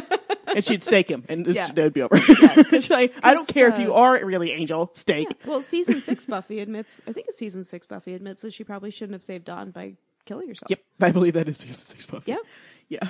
So I mean, Buffy's character arc, like you were saying before we started the podcast. Oh yeah, Buffy's character arc is badass. Yeah, I mean that is one of the reasons. I have to say, okay, so some of you have noticed that we're really hard on the characters right now, especially me. I fully admit that. One of the reasons, of course, I'm a little more forgiving. Well, one of the reasons that I'm old enough to be their mother, which is so distressing for me, I can't even deal with it. But the other reason is that we want you guys to see these arcs and how epic they are. I mean, I've heard some people talk about how Buffy doesn't really arc. She arcs so big. Oh yeah. Everybody arcs so big. So we are, especially I am going to be really, really hard on these characters early on, so you can see how amazing they become. If you go into the series and you view it as Buffy's always right, you miss how wrong she used to be and how conflicted she used to be. Oh yeah. And you miss how amazing she becomes. This amazing woman, this incredible hero. One of the most heroic people ever on television or any media. Yeah. And you'll miss that if you start out thinking that she's always perfect. Because she's not. That's very true. Yeah. The struggle is the amazing part of this whole thing. Yeah. And same with all the other characters. You know, I'm really hard on Xander because Xander becomes this amazing man. Oh yeah. Brave as hell. And Wesley, a human. Yeah, Wesley, we take him from this sniveling, groveling watcher, Ponzi watcher, to this crazy man. Like he's crazy by the end. Right. But in such a badass way. Like he could come back and wipe the floor with every big bad that ever goes through Sunnydale just because he doesn't give a shit anymore. Right. And a lot of people talk about Wesley's arc. Because it's more overt. Yeah, it is. It's a much more overt. And Buffy you kind of miss because the show sort of makes you think that Buffy's always right. Yeah, well, and the show arcs around. So Buffy's the center of the universe, right. And so we're arcing the entire show with Buffy. Right. That's where the metaphors play in. Right, and it sort of looks like since the entire universe arcs with her, sometimes you miss her change within the universe. Yeah, well, and a lot of times her change actually means she's out of sync with the metaphor. Right. So she's actually, when Buffy's arguing with all of her different parts, and they're saying she's wrong, and she's saying, no, I'm right, Buffy's right. Right, and when they're going along with her, that's when she's wrong. Yeah, because they're just echoing who they're chorusing. And exactly. Which makes for fun. Yeah. But yeah, that's not her growing. She's not growing at those times. Right. So when the world is most against her, that's when Buffy's right. When all she has left is her. Yeah. Yep. Precisely, which we're coming up on. I know. I'll be amazed if we can get through that going through only one box of Kleenex. We're going to need more scotch. We're going to sound terrible during that episode. It's okay. We had that flu. We prepared them. True. Yeah. That's nothing compared to the, Yeah. But yeah, we arc. And we're going to try and do a couple separate episodes on character arcs as they come up. Yeah. As characters leave the show, we will sum up pretty much what they meant to the show. And then I imagine at the end of this show, we will do one episode for each character and just discuss how they grow and change. So if you feel like you're going to miss all this, if you feel like it's getting lost in the buzz, we're actually going to address it at some point. Yeah, we'll sum it up at the end of their arcs or the show's arc, depending on which character. But we're sort of bringing that out now and showing the larger swings. Yeah, because this is the point in the whole series where we start to actually see those changes begin. Like this is kind of the first episode of the Zeppo. Oh, it's absolutely. I mean, and I'll call out the moment that starts to happen too, because there is a moment where it is the beginning of the Zeppo. Pretty much, it is the same thing will happen in the Zeppo that happens here, and becoming Xander centric. I mean, because these arcs are just so much fun if you really, really get into them. Because these are people who are, they're written as humans, as we've said before. They're written as real people, and they fuck up a lot, and they're wrong a lot, and somehow they still manage to become amazing humans. And it's fantastic. Definitely. So those of you who have occasionally yelled at your podcast, they're teenagers. I know they are. And if I'd been in this situation, I just would have hid under my bed or whatever. Well, I wouldn't have had all these friends. But that's kind of the point. Is I'm pointing this stuff out so you can see how cool these arcs are. Yes. So that's her. So we're doing it for a reason. Yeah, there's a method to our madness. Maybe madness, but there's method in it. So back at the Bronze, Xander spots Cordy, who is sitting, as she herself perhaps would describe, alone by herself. He goes over to her, and she compliments him on his outfit, and he does look rather snazzy. But by the way, she says that we know what's coming. He says that Buffy dressed him, and that would explain why he's dressed like Angel. I didn't catch that until you said that. But he does look quite good. He looks great. Yeah, and he actually could be wearing the Whoopi blue. We just can't tell because there's a lot of red light in the bronze. It looks a lot like the blue shirt that Angel wore. It does. It really does. It's just not silk. It's like, did you raid Angelus' closet to get Probably. these clothes? Well, he's not living there anymore. No, he's not. So Cordy laments how much harder he just made it for her to end things when he's looking all spiffed. Xander has noticed signs of trouble, but he plows ahead. He tells her what he's been thinking about the why and the wherefore, which I have to point out means exactly the same thing. Wherefore means why. I know this is an actual saying, and in the context of the saying, the whys and more whys makes sense. But lots of folks don't know that they're the same thing, and we bought all this recording equipment. So I just want to do a public service announcement and point that out. Wherefore art thou Romeo means why are you Romeo? Yes. Sorry. Not, where are you? No. And the more you know. Dun, dun, dun. So he goes over a brief history of their relationship and kissy and all that. And just making it harder on us. Oh, yeah. And Cordy is just dying. He says it might just be lustiness, but maybe it's something more than that. Maybe they see something special in each other. He gives her the necklace, and she's absolutely touched. And she loves it. Yes. And this little speech is like the grown-up version of the one he gives Buffy when he asks her out. Yeah. He's very cute. And it's killing Cordy. Mm-hmm. Like, she's pretty much carving her own heart out right now, and it's sad. It's a good thing he hands her one. Yeah. And then, of course, she says she wants to break up. She apologizes, which is different for Cordy, I gotta say. Yeah. And she concedes that she does see his specialness. She doesn't say it out loud, kind of, overtly, but she says it subtly, and it's absolutely there. But says that they don't fit. Xander is pretty obviously devastated and objects, in particular, to being dumped on Valentine's Day. Which, I'm with you, Xander, happened to me. Oh, very valid. It sucks. It's completely valid. It's still better than what happened to St. Valentine. Well, you have to drag him into the whole holiday. Shit. Silly. She says she didn't mean to do it this way, and I believe that because, as we figure out later, she just says stuff. Oh, yeah. Cordy just says whatever. But they're both really sad. He leaves, and she looks down at what I'm pretty sure is the necklace. Yeah, and entering into the metaphor space. This is Buffy's shadow self breaking up with her heart, saying, I don't have time for you. Right. Like, on the same night she gets this thing from Angelus, she has to divorce herself from her heart. This is the beginning of her trying to figure out how to not feel for Angel anymore. Right. And funny how her heart is later the one to deliver the message that helps her do that. Right. So this is kind of the start of that little arc, too. Yep. A message which Xander is heavily criticized for, but we will talk about in depth. We have already, that's part of that discussion is part of the reason we decided to do the podcast. It is true. Yeah. That Xander got such a bad rap for telling Buffy to kill Angel, or Angelus. Yeah. Yeah. So absolutely. we'll address that at length. And you guys might yell at us, but it's fine.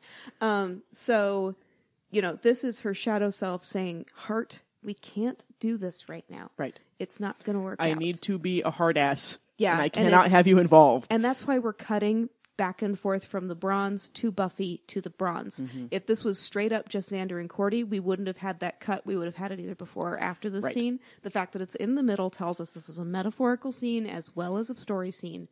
And this, this is really Buffy's shadow self, Buffy's self saying, heart, get out of it. Well, and they spelled it out perfectly with Drucilla talking about Buffy's heart and cutting immediately to Xander. Yes, sitting there. And Drucilla being brought a heart. Like, there's a lot, it's almost heavy-handed metaphor here if you know what you're looking for.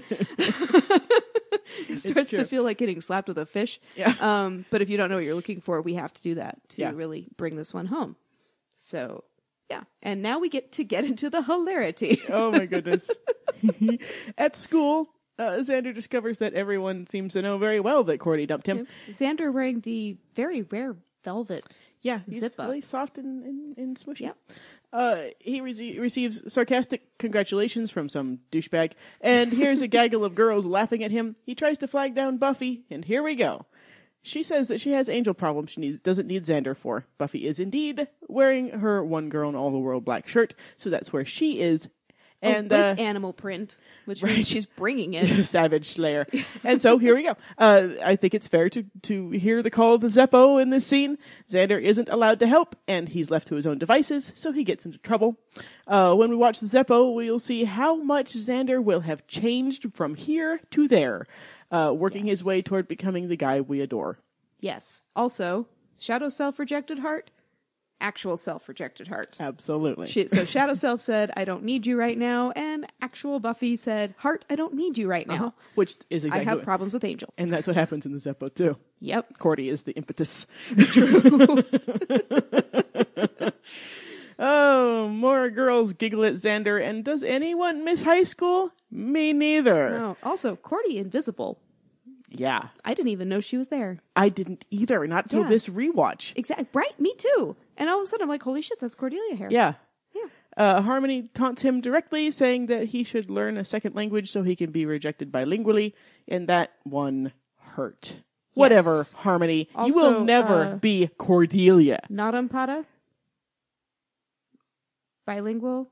Spanish? Ow. Wow. Yep. Yeah. Yep.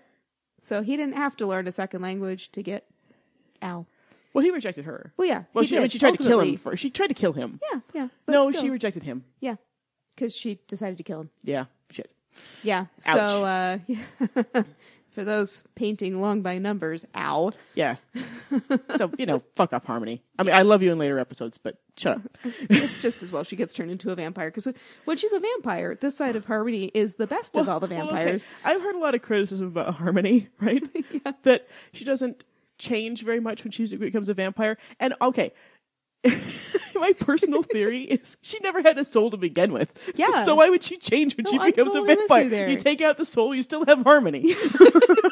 Yeah. She's the same person. No, she's like Cordelia's little, you scratch the surface, you just get more surface. Right. Yeah. Well, she is starting to be in this episode. She's starting to be Cordelia's shadow self. Oh. We'll see that on Angelus series. Yes, we will. In a big way. Yeah. But yeah, I mean, this is Harmony will be the marker through which we will see Cordy's progression. Ah, yes. So this really starts in this episode. Huh. Yeah. So wow. Cordelia is so important to the show. She has her own shadow self. Well, what the fuck? She's on her way to becoming a real person. She is. Yep. Oh wow, yeah. And not just a metaphor. Wow. Cool, Sweet. Right? That is super cool. So Xander spots Amy and hurries to the crowd and grabs her by the arm. Hey, no grabbing. I feel for you in the situation, Xander, but there is no grabbing. She will put you in the cemetery. She should. There's no grabbing. It is a little smooth. Like, I don't approve of the grabbing, but the way he does it and flips her around and talks to her, it's kind of smooth. If he had just cut her off at the pass, I'd feel fine. Yeah. But, I mean, the grabbing is an indicator that normal Xander, nice boy Xander, has left the entire building. And this is where my theory comes in, that he is now acting as a temporary shadow of Angelus. I think absolutely. He is totally channeling Angelus. That's part of the reason we had the discussion at the beginning. And he took on some of those aspects in the last few episodes where he's been just awful. Yeah. And I think it's because he's really echoing Angelus. He had so much in common with Angel. Now he's having a lot more in common with Angelus, and he'll break away from that. Oh, well, as soon as he realizes what happened, he's done. Isn't it funny how Angelus is trying so hard to get Buffy's attention, and especially into the next episode? Mm-hmm. What Xander's doing here can be seen as a foreshadowing of what Angelus is willing to do to get Buffy. Absolutely. So we get to see this little taste here of him channeling Angelus. Yep. And I love that as soon as Xander really figures out what's going on, he is out. Yes. Because it shows, and then as in Shadows for Each Other, it shows how different Angelus is from an actual human. Mm-hmm. Because Xander, the actual human, is like, oh shit, I can't believe I did this. I am out. I'm going to go and get help. Oh yeah. Where Angelus loves it. Double down, man. Spike would be like, really? Yeah. And is it a party? The nice people. Amy demands to know what exactly he thinks he might be doing with the grabbing. He says she's a witch. She denies it, saying that he must have her confused with her mom. He tells her he saw the Jedi mind trick and uses the same technique that worked so well on Larry, threatening to expose her witchy secret. Amy accurately says, "That's so mean." It sure is. Because I think he was making her think that he was going to go tell Buffy, and Amy knows what Buffy did to her mom. Yeah. That's kind of fucked up. Efficient. Yeah, I'll give him that. Efficient. Yeah. He says blackmail is such an ugly word. Yep, just like with Larry. He does learn, that Xander. Amy says she didn't say anything about blackmail, but Xander says he's saying blackmail right now. She asks what he wants, and Xander says he wants respect and to come out ahead for once, and for the Hellmouth to be on his side. He looks down the hall at Cordy and tells Amy that they're going to cast a little spell, and Amy follows his gaze, seeing Cordelia, and her eyes tick over to him. And did we mention how much we adore Elizabeth Ann Allen as Amy? She is one of the best recurring characters on this show. And, you know, as I mentioned earlier, according to Wikipedia, she auditioned for and was the runner-up for the role of Buffy. The role went to Sarah Michelle Gellar, but Joss Whedon was so impressed by Elizabeth that he created the character of Amy Madison for her. Which is awesome. Awesome. That is super awesome. Anyway, in the vacant English classroom from earlier, Amy is rather stunned that Xander wants to do a love spell. So there aren't really any interesting things on the blackboard like there were when we were doing The Merchant of Venice with Miss Miller. But someone has added an extra M to Samuel Clemens' last name. This is exactly what we saw in when someone added an extra T in Samuel Beckett's last name in Miss Miller's class. Huh. I have no idea if that means anything at all, if somebody in the props department can't spell or what, but it's kind of an interesting coincidence, right? It's kind of, that is kind of it's kind of weird. I thought I'd throw it out there because that's, twice. Yeah. Like 2 out of 2 times that happened. Huh. So Xander says that he wants the basic can't eat, can't sleep, can't breathe, anything but him sort of spell. Amy says he just wants what Buffy's experiencing for Angel. Uh-huh. Shadow. Uh-huh. Amy says that that's not exactly easy to make someone love him forever. Xander says he doesn't want forever. He just wants Cordy to want him more than anything so he can dump her. And I gotta say, this is a really funny episode and we love it. But what Xander does here is really, really bad, right? Yes, but he's lying. Oh, I know. We'll get to. Okay. We're gonna talk about that when the spell gets fucked up, or right before. You can see it in his face. Yes, absolutely. He doesn't mean it. He's just fronting for Amy. He's telling himself that he doesn't even have the excuse of wanting Cordy back because he's heartbroken and can't live without her. He's saying that he wants to force her to fall for him so he can hurt her, and but we have our own. Yeah, we have our own theory. But on the surface, yes. But he thinks that this is his motivation. And, but I'm wondering, in his head, what does he think that a bewitched Cordy will do after he rejects her? I mean, he's thought this out a little bit, at least. Yeah, but not that far. I guess not. No. Right? Because, not that far. I mean, was he planning on calling off the spell, like, once he felt... I don't think he saw that. I don't think he also, this is not, they haven't dabbled in witchcraft much yet. Right. And nobody's actually seen a love spell. This is the first of several that we will see, and by the last hilarious one, we will be well versed. But even after all those, Xander seems to think that there's no harm to using a little magic here and there, or, summoning a musical demon with an amulet. Well, he doesn't learn. No. It's true, right? So, it's kind of Xander is the big dumb guy right here, right? I kind of like to imagine the amulet later is like Xander's drunk one night, and he's like, I gotta make it good.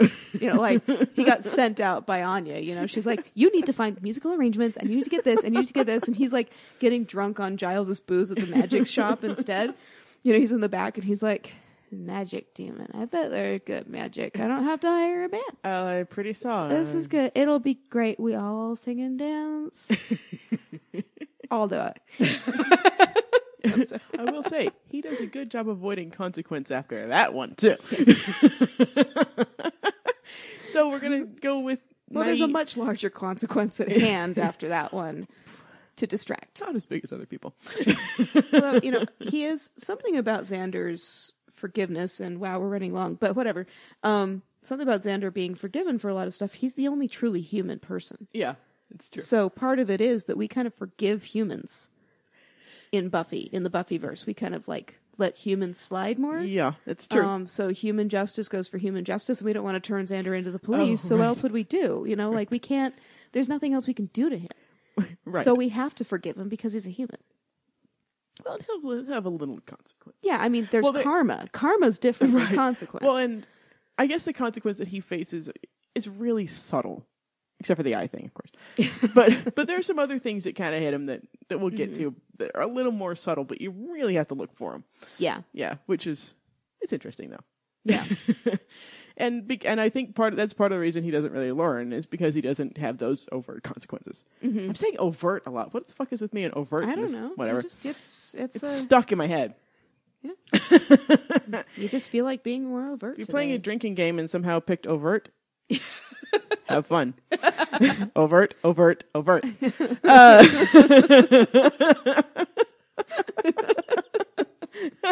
See you guys tomorrow.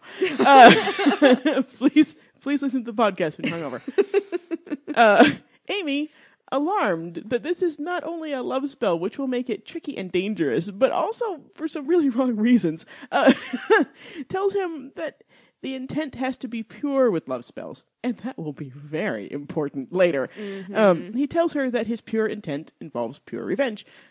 Okay, not what she meant, and not true, but okay, Xander. Tired of Amy logically warning him about the truth of love spells and what terrible, terrible ideas they are, Xander threatens her again. Amy takes a little moment, and I'm pretty sure this is when she decides to go through Diana instead of Venus. And you really shouldn't attempt the kind of diplomacy Angel uses, Xander. It doesn't work for him either. True. She tells Xander she'll need something that belongs to Cordelia, something personal. Giles is reading, as he does, when Buffy storms into the library and slaps Angelus' soon note down in front of him. She tells him to be honest about what Angelus is planning because he started holding back as soon as this became about Angel. She spells out very reasonably and logically, go Buffy, that she needs to know what she's dealing with, and it's time for Giles to tell her. Yay. Yes. Good for Buffy. Yeah, good job. job. Slayer business, so she cut out her heart. She sure did. So she's thinking clearly because her heart's out of the picture. Her shadow self tagged in, took care of that for her. Yeah. And her heart's running around doing stupid shit, and she's all of a sudden smart because her heart makes her dumb. Very nice. Heart dumb. And it will smart. In a minute, too. Yeah, that's true. Yes, when her heart returns. Awkward. Yeah, very much so. So Giles agrees that that's a good plan. In the hall, Cordy is really, really, really trying to avoid Xander, and no luck on that one, Cordelia. Just ask Amy how well that works when Xander's in a snit. He tells her he wants the necklace back. She thinks asking for a gift back is pathetic. He insists, though, and she tells him it's in her locker. He probably should have noticed how very tightly her top button is buttoned, though. And she's not dressed like Cordy. At all. No. Perhaps he would have rethought the love spell if he'd just given things a minute and looked at what is really going on. Well, as they say, love is blind. Exactly. And, I mean, because she was sitting alone at the bronze and most definitely not with her friends, and now the button, but it's Xander. Yeah. And also, we would not have the rest of this hilarious episode. Cordelia's locker is maybe right next to Buffy's. Did we know this? The locker between Cordy and Xander has Cthulhu playing piano, otherwise known as the Zodiac chart, and that we saw last week. It was on Buffy's locker. Is this next to Buffy's locker, or does Cthulhu playing piano roam around to demonstrate to us which couples aren't compatible? I think that's what it does. I think it's just roaming. Yeah, it's like a free-range Cthulhu playing piano. If you want to see Cthulhu playing piano more closely, go to Diogenes Club. It's on my blog, man. I got the blog. Go to Jen's blog. There's a picture of it there. So and it's a Zodiac because she actually puts up what it's supposed to be, but it's totally Cthulhu playing piano. It is. And so is it showing us that Xander and Cordy are ultimately not compatible, or reminding us of Buffy and Angel, hitting us over the head with Cordy as Buffy's shadow self? All of the above? I'm going to go with yes. Yeah. Yeah, I think it's yes. It's cool. Yeah. Because the idea of celestial events happening is kind of like, this is inevitable. There's the sun and the moon. There's all these opposites. There's the wheel will always turn. There's the, it also looks a little bit like the Wheel of Fortune tarot card. Ka is a wheel. Yes. So if you've read Dark Tower series. Yes. Or listen to it, on Audible. Hey. Yep. Audible Trial / DCP.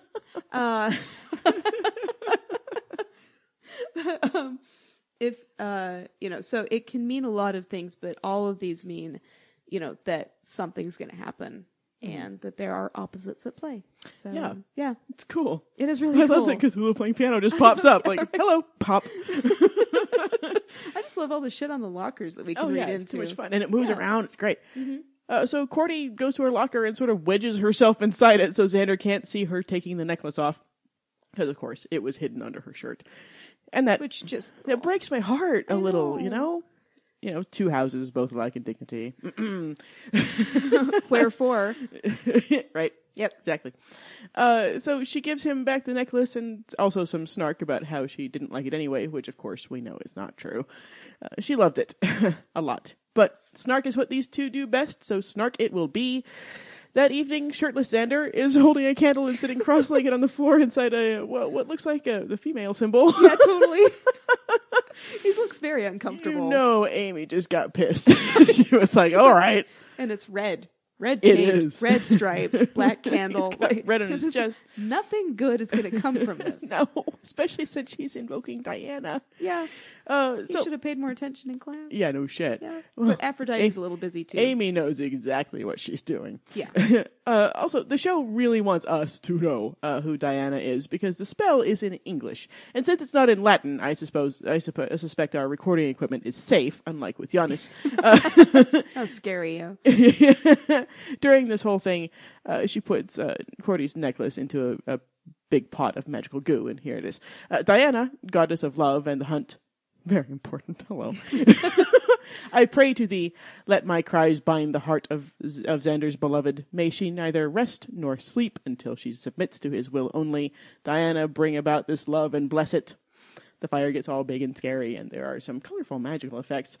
Amy tells Xander to blow out his candle. Not the way Drew was going to do that to Dalton. Like literally blow out a literal candle. He does, and we go to black. His candle's safe for a little while. And that is an interesting invocation. Isn't it, though? Yeah. Mm-hmm. Yeah. It's kind of a violent one, isn't it? Yeah, it is. Goddess of the hunt. Yep. Diana, also considered to be the goddess of, lesbians. So all the girls. She's our goddess. All the single ladies. Put your hands up. Pretty much. So it seems pretty straightforward, this whole thing, doesn't it? Well, no. Snard, we have some theories. It could be witches, some evil witches, which is ridiculous because witches, they were persecuted, and Wicca, good and loving, earth and moon and power, and I'll be over here. Yeah, it's a witch, though. So I looked that up just for It's excellent. That was great. I kind of flubbed it, but it's fine. Anyway. Theory the first. Back during the episode Halloween, we mentioned that the outcome of a spell seems to be tied to the deity you invoked, and we alluded to this very example. In fact, Amy calls on Diana, who was or is the goddess of the hunt. One would think that Venus/Aphrodite would be a more logical choice. Also known as Mrs. Calendar. Or Miss Calendar. Are we gonna do a very special episode on Jenny? We will. Okay, yes. Good. Well, we have to, and we can talk about her Greek stuff. Yeah.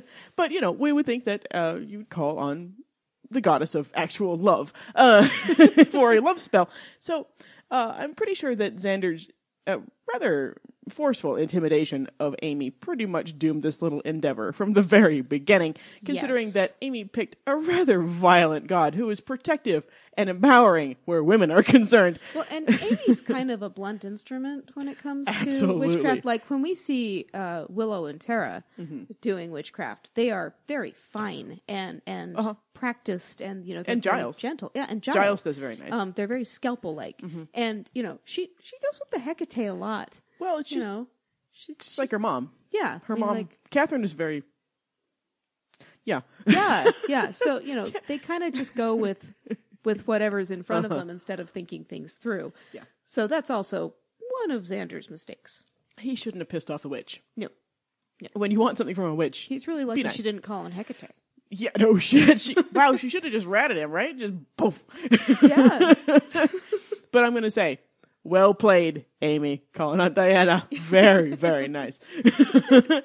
Theory the second. Basically, we're thinking Xander's intent wasn't pure at all, right? Yeah. I mean, that he didn't really want to cause Cordy all this pain and suffering just for revenge. I mean, it just seems like that, especially judging from what happens at the end of the episode with them. Quite a bit of him really did want her back. Yeah, I think he was just doing anything rashly, like channeling Angelus.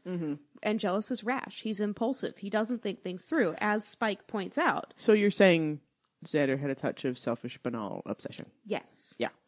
Exactly. But his true, ultimate intention wasn't that. So, he just wanted Cordy to want him again. Right. And pretended that it was a revenge thing. Totally. And theory the third, that Cordy can't be affected by this love spell because she already loves him. Yep. So it just bounced off her. And, Giles says, well, probably her necklace protected her. But how else are you going to cast the fucking spell? Her heart protected her. Yes, her heart protected her. So, that's my favorite. Yeah. I think it's a combination of the three. The stuff that happens throughout this episode, because you have the flavor of the spell set with what he thought was vengeance. Yeah. Plus the warlike quality of Diana herself and the empowerment of women that comes with Diana. And of course, Cordy not being affected. You have to combine all three to get everything that happens. Totally. Which is, so what Xander says later is actually kind of true. It's like, but your hide's so thick. It was actually that she was already in love with him. Yeah. So and I think what's the point? Yeah. And the way we saw her heart break when she was breaking up with him. I think there's plenty of evidence that she was already in love with Xander. She probably didn't actually realize that she loved him until after she broke up with him. Well, it's like Jenny Calendar. Yeah. Who didn't realize until she, Yeah. So shadow, we have shadow. Yeah. Yeah, so that means we have an intent that was not pure, done by a novice witch who rather brilliantly called on Diana rather than Venus, conducting this spell on someone who is immune. That'll do it. Yeah. On the Hellmouth. On the Hellmouth. Anywhere else, it would have just caused like a mild obsession that could have raised him up to like. Well, it would have been like a 48-hour flu. Like, yeah, totally. 2 days, it's all gone. Could have like locked himself away from it. Kind of like Giles says, just go home. Right. But that might have worked. Yeah. It's the Hellmouth. Oh yeah. At school the next day, Xander struts in, all excited to cause pain to Cordy. He goes over to her, expecting with the musical cue, so we think that it's going to be fine. We really think it's going to work. He's expecting to find that she's written a sonnet or something, no doubt, but and nothing. No, she is wearing red though, so well, she's both hurt and hurting. Yep. So same old Cordy. Xander presses things, and Cordy pushes him in the chest. Nice. Cordy. And the Foley guys did a nice little thunk. Oh, thunk. Yeah. It was a pretty hard little push. Yeah. He totally deserved that and everything else that happens to him in this episode. He backs off, apologizing, and Cordy wonders what his problem is. Oh, Cordy. So many things. In the library, Giles is reading to Buffy about Angelus' previous adventures. He's wearing a red tie, so he's still hurting. He's still hurt, yep. This one involves a puppy, and that's enough for Buffy. She tells him to skip that one. Giles isn't sure why she wants to skip it, but she points out that she doesn't want to know and doesn't have a puppy, so she doesn't need to know either. I'm with Buffy. Much appreciated, yes. Buffy. And this comes up in next episode, too, with Willow. Yeah. Giles goes to get more books, and Xander comes in and offers himself as bait. Not Angelus bait, but more real bait. Like chum. Yeah, like little cut-up pieces. Yeah. for fish to eat. Just wait a few minutes, Xander. Yeah. The day hasn't even gotten started yet. Kitten. Buffy says she heard all about the breakup and that it's Cordy's loss. And it's interesting that Buffy calls her Cordy. Buffy usually, and I can't remember any other time she does this. She usually goes with Cordelia. Mm-hmm. So that's an early indicator that something is seriously wrong. And Buffy's wearing white. She is. And jeans. Her hair is a little different. It's not curly hair. No, it's not. There's just something a little different about especially Buffy. This Cordy thing. Yeah, it's like Buffy kind of went into just a little more work in the morning. Uh-huh. The Cordy thing, that's cueing us to think that something's up. Uh-huh. Yeah, very subtle. So she suggests that they go out that evening, just the two of them. Yeah, that's another one. She says that they can comfort each other, and he suggests lap dancing. Which, again, back to the beginning, that's how they're just straight up and talk to each other. Okay. I know. You don't like it. I know other people don't like it, but... Well, I just think it's a little... overstepping. It is. It's a little overstepping. At the same time, he is hurting and dumb because he's hurting. it's mostly dumb. I don't think he means.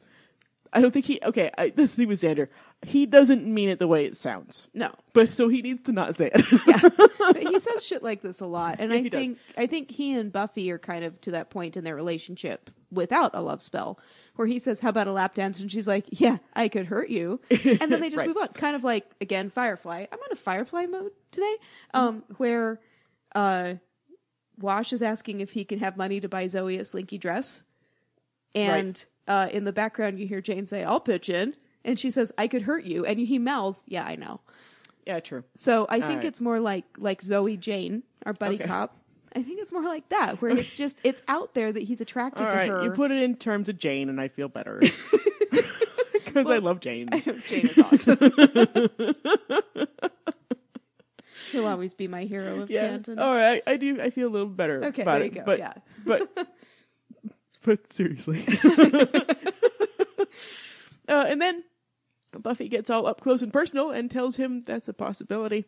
Xander's not quite sure what's going on here, and that must have been a hell of a spell because it's managed to do this to Buffy without curling her hair. Diana is not to be fucked with. Well, Diana's kind of like her patron saint, right?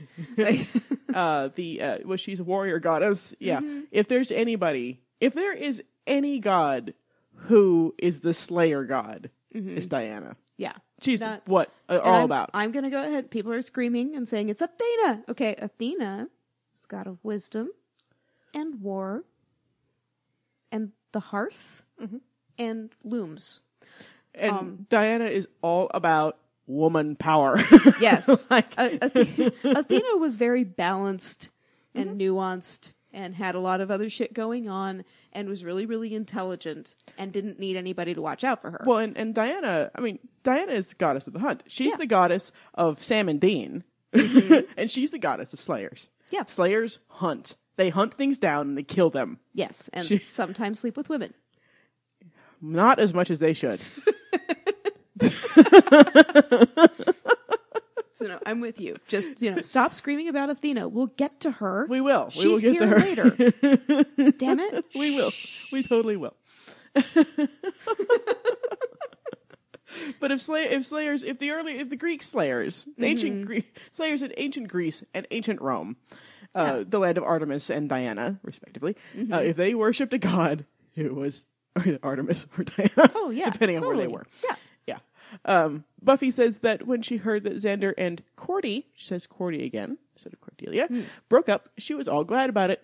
She keeps getting closer and closer and goes in for a kiss when Amy interrupts. And thank you, Amy. That was getting awkward. And Xander was about 2 seconds from a step over a really big line. Yeah, well, this is 2 times. This is the first of 2 where Amy interrupts something that could have gone really bad. Thank you, Amy. Thank you.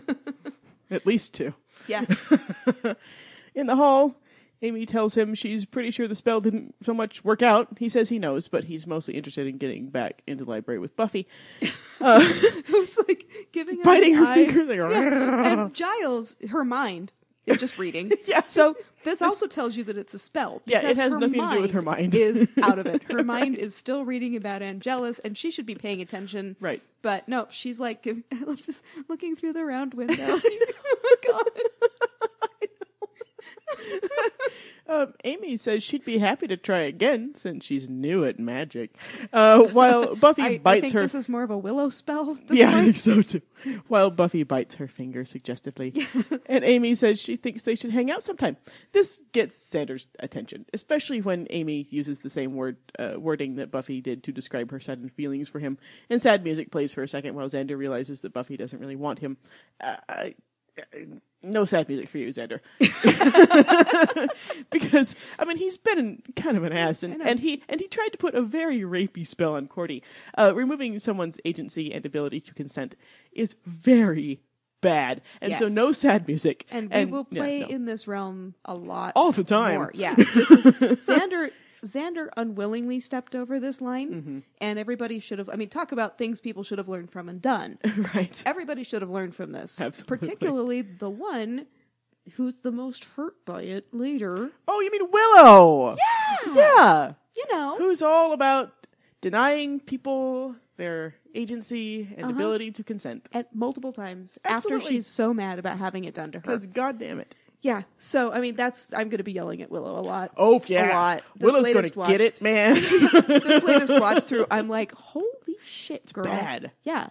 And we let her get away with a lot of whole bunch. I'm upset. Well, I'm just going to put out there, and y'all can yell at me all you want. Please email and yell at me because it'll be fun. Yeah. I think I love had good some debate. Diana juice today. We're like, bring it. Diana's always been my girl. But I'm going to put out there that what Willow does with her magic, to Tara, is might be the worst thing that anybody does in the show. This and Angel, yes. Yep. Like it's Wolfram and Hart wouldn't have crossed that line. Well, because it was someone who trusted her. Yeah. Yeah. So we'll get away with that from now. Yeah. From that for now. We'll scream about that during the episode because. But I do. It is something to keep in mind during this episode because Willow is, just like you said, so hurt by this. Yeah, and they talk about it like explicitly at the end. They talk about it. And it. Xander accidentally got Willow. Willow was caught in the crossfire. What he did to Cordy was bad. Yeah, very, very, very bad. On doing to Cordy. Right, exactly. And they had broken up at the time. It wasn't like they were together and he did this. It doesn't make it great. It doesn't make it good. It still is very, very bad. But and her forgiveness is what allows it to be okay at the end. Right. Like it's the fact that she's the one that gets to decide if it was okay or not. Exactly. Yeah. Yeah. But if he doesn't do this to her when she trusts him. Yeah. That's the critical part. That's true. And she probably is halfway expecting something like this. Oh yeah, well she was hurt. She was only hurt because she thought it wasn't directed at her. Yeah, yeah, totally. It's all about Cordy. It is. I bet she's actually a really good girlfriend. You just have to buy her flowers and make sure it's all about her, and she's great. Seriously, God, she'd be easy. She's as easy as a guy. Totally. Yeah, and so much hotter. I could go either way. You would totally hit it with Cordelia. Oh yeah. Yeah. Why not? Look at her, for God's sake. She's sassy. Look, that's one of the best things about being a sex positive asexual is if you're even remotely aesthetically pleasing and I'm in the right kind of mood, why not? Let's throw down. Why not? Except for the, monogamy boyfriend issue. Well, yeah, there's in a theoretical universe where someone like Cordelia would even look twice at me. I just wanted to make sure Alex was, protected. Oh, he in knows. This particular situation. He knows. I didn't want to listen to the podcast and be like, what? This podcast will not ruin lives, people. No, it doesn't. I speak from a theoretical point of view only. However, but, that is part of the fun, is that I don't actually have to be, physically attracted because I never am. So it's more just like, all right. She's hot, though. She is. Yeah. Yeah. Another gal student approaches, asking if Xander would like to study with her that evening. The funny part is that she's not even sure at first if they're in the same class. That is really funny. And Amy gets pissed and Xander escapes. We get a look at Xander's room for a second as he runs in and shuts the door. I could write a novel about he's got this the same. can't remember what the first word is. The sheep decal that was in Cordy's locker. Etnus or something like that. Etna something. Yeah, it's a brand. It's a brand. But interesting. Cordy said sheep later. I noticed that too. Right? So we have to see if sheep is in her locker Absolutely, another next time after this, because it said sheep in there a few times and I haven't brought it up. But yeah, we'll have to see if the sheep are gone. So yeah, it's like a teenage boy exploded in that room. In my fantasy world, Joss Whedon just like drove over to his parents' house and got a whole bunch of shit out of his old room. See, and in my fantasy world, all the writers who had teenage boys went home and grabbed one item from their house and brought it in and put it in his head. So great, because there's like X-Men X-Men I want those posters. Oh, they're so cool. Yeah, there's an Elvis statue. With a little a crown or a hat or something. Yeah, there's a bug on the wall. Oh my god, and his bed. This is great. His bed hasn't been updated since he was a kid. Right. This is a little kid bed. His parents never bothered to update anything. Right. It's great. It's mise en scene, right? Isn't that what it called? Yeah. It's so good. Great job by the prop department, as always. The prop department for a one-off set. Yeah, we never see this room again. The prop department on the show is so good. I can't stand it.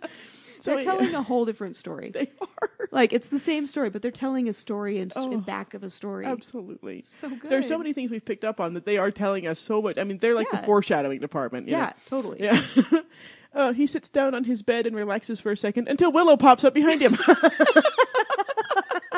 Oh, dear. We did wonder where she was. Where is Willow? Oh, there she is. She's not sure why he's so freaked out. After all, it's not the first time she's been in his bed. They even wore the jammies with the little feet. He tells her about the spell and how it has rather horrifically backfired.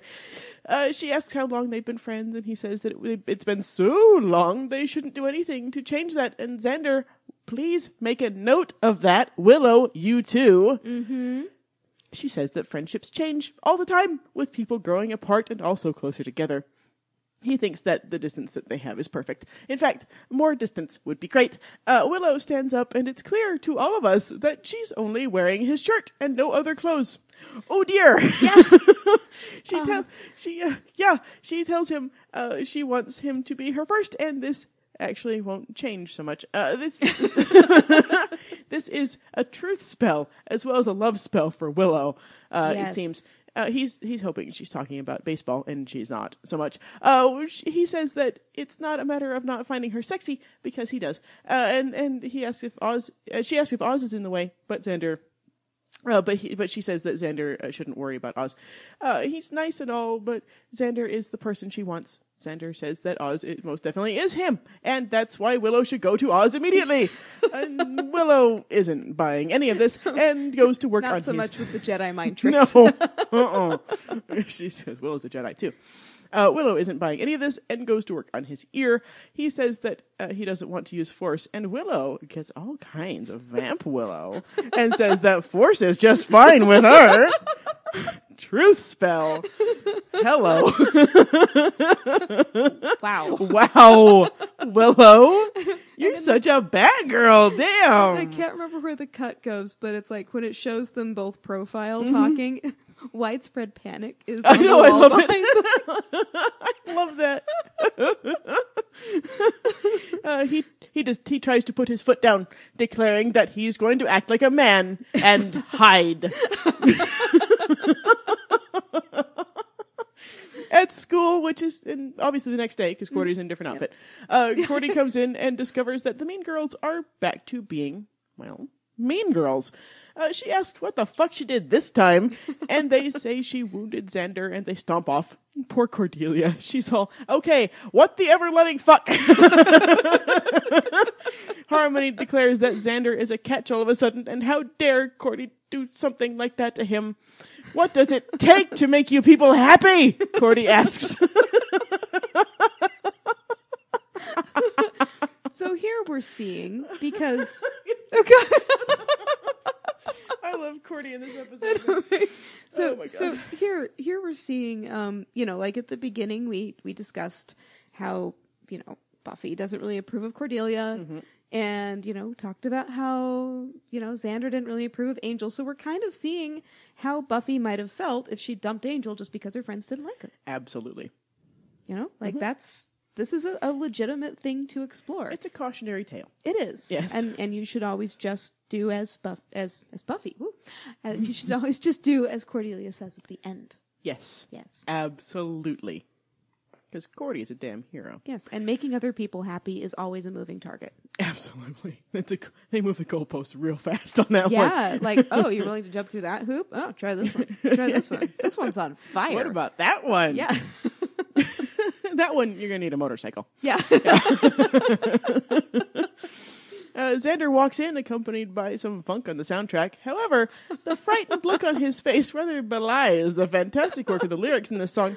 He stares, horrified, at the entire female population of the student body, all aflutter. And some of them not female. Yeah, also staring are the guys. Most of them are disgusted by Xander and clearly want to punch his face in, probably because their girlfriends have been going on about him.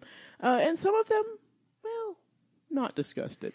It's subtle, but take a look at the guys. I just so wish Larry had been in the hallway. Oh, somewhere. I know. I want to know if this spell went just by gender and forced even the gays in whichever direction, or if it was anybody who liked guys like Xander. From the look on the guys' faces, just a couple of them. I'm thinking it's anybody like male attracted. I think it is orientation. Yeah, absolutely. I'm willing to go with that. Yep, in the Buffyverse. Sure. I think so too. Yeah, which means that Willow is bi. I would think so. Yeah. Well, she calls herself gay. Willow is. Yes. And yeah, well, yes. I mean, we will talk about Willow's sexuality as it relates to that, but yeah. Yeah. I mean, she's whatever she says she is, but I mean, we disagree because we're assholes. But as far as the metaphors on the show go, she is coded as lesbian. Yeah. Later on, because bisexual is taken up by slayers. That's very true. See? So yeah, witches, lesbians, and she's not a witch yet, so she gets to be whatever. Exactly. Yeah. Okay. So he hides in the library and confesses to Giles immediately, much to his credit. Good job, Xander. Before Giles can respond, because he's kind of amused at this point, Jenny comes in, declaring that she and Giles need to talk. And hey, Xander. It's not just Giles who's amused. He's cleaning his glasses. Ripper's amused. Ripper is around. Ripper, yeah. Ripper's making a little bit of an appearance, and you can hear. I don't know if I'll bother pointing it out this whole conversation because it's just too funny. I want to get through it. Oh my god! But if you watch Giles and you listen to his accent, it slips in and out just like it does in when Band he starts Candy to get later. pissed. As soon as he realizes that his potential girlfriend is sucked up in this spell, he goes so Ripper. Yeah, and he continues to do so. So yeah, just watch. I won't bother talking about it too much, but just watch this performance over and over. You'll want to watch this scene 3 or 4 times because it's one of the best scenes ever in Buffy. It's so funny. And Jenny is the MVP of this whole thing. Oh holy shit. Okay. All right. Whew. Okay, so she starts she starts with, "Hey, Xander," and does a great double take and compliments his shirt while touching said shirt. Still stroking the shirt, she tells Giles that she doesn't blame him for being mad at her, and she isn't going anywhere because she cares about, hey, has Xander been working out? Xander's doing this panic face. Oh my god, it's so awesome. Because Jenny cracks me up so hard in this episode. Xander's making frantic little head gestures to Giles. Like, you see?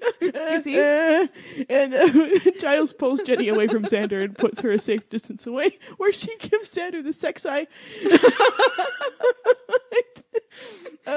Giles goes off on Xander about, I should say, actually, the Ripper goes off on Xander about being an idiot and fucking with love spells. I mean, word, but this is hilarious. Yeah. Xander agrees that he's an idiot while Jenny looms behind Giles.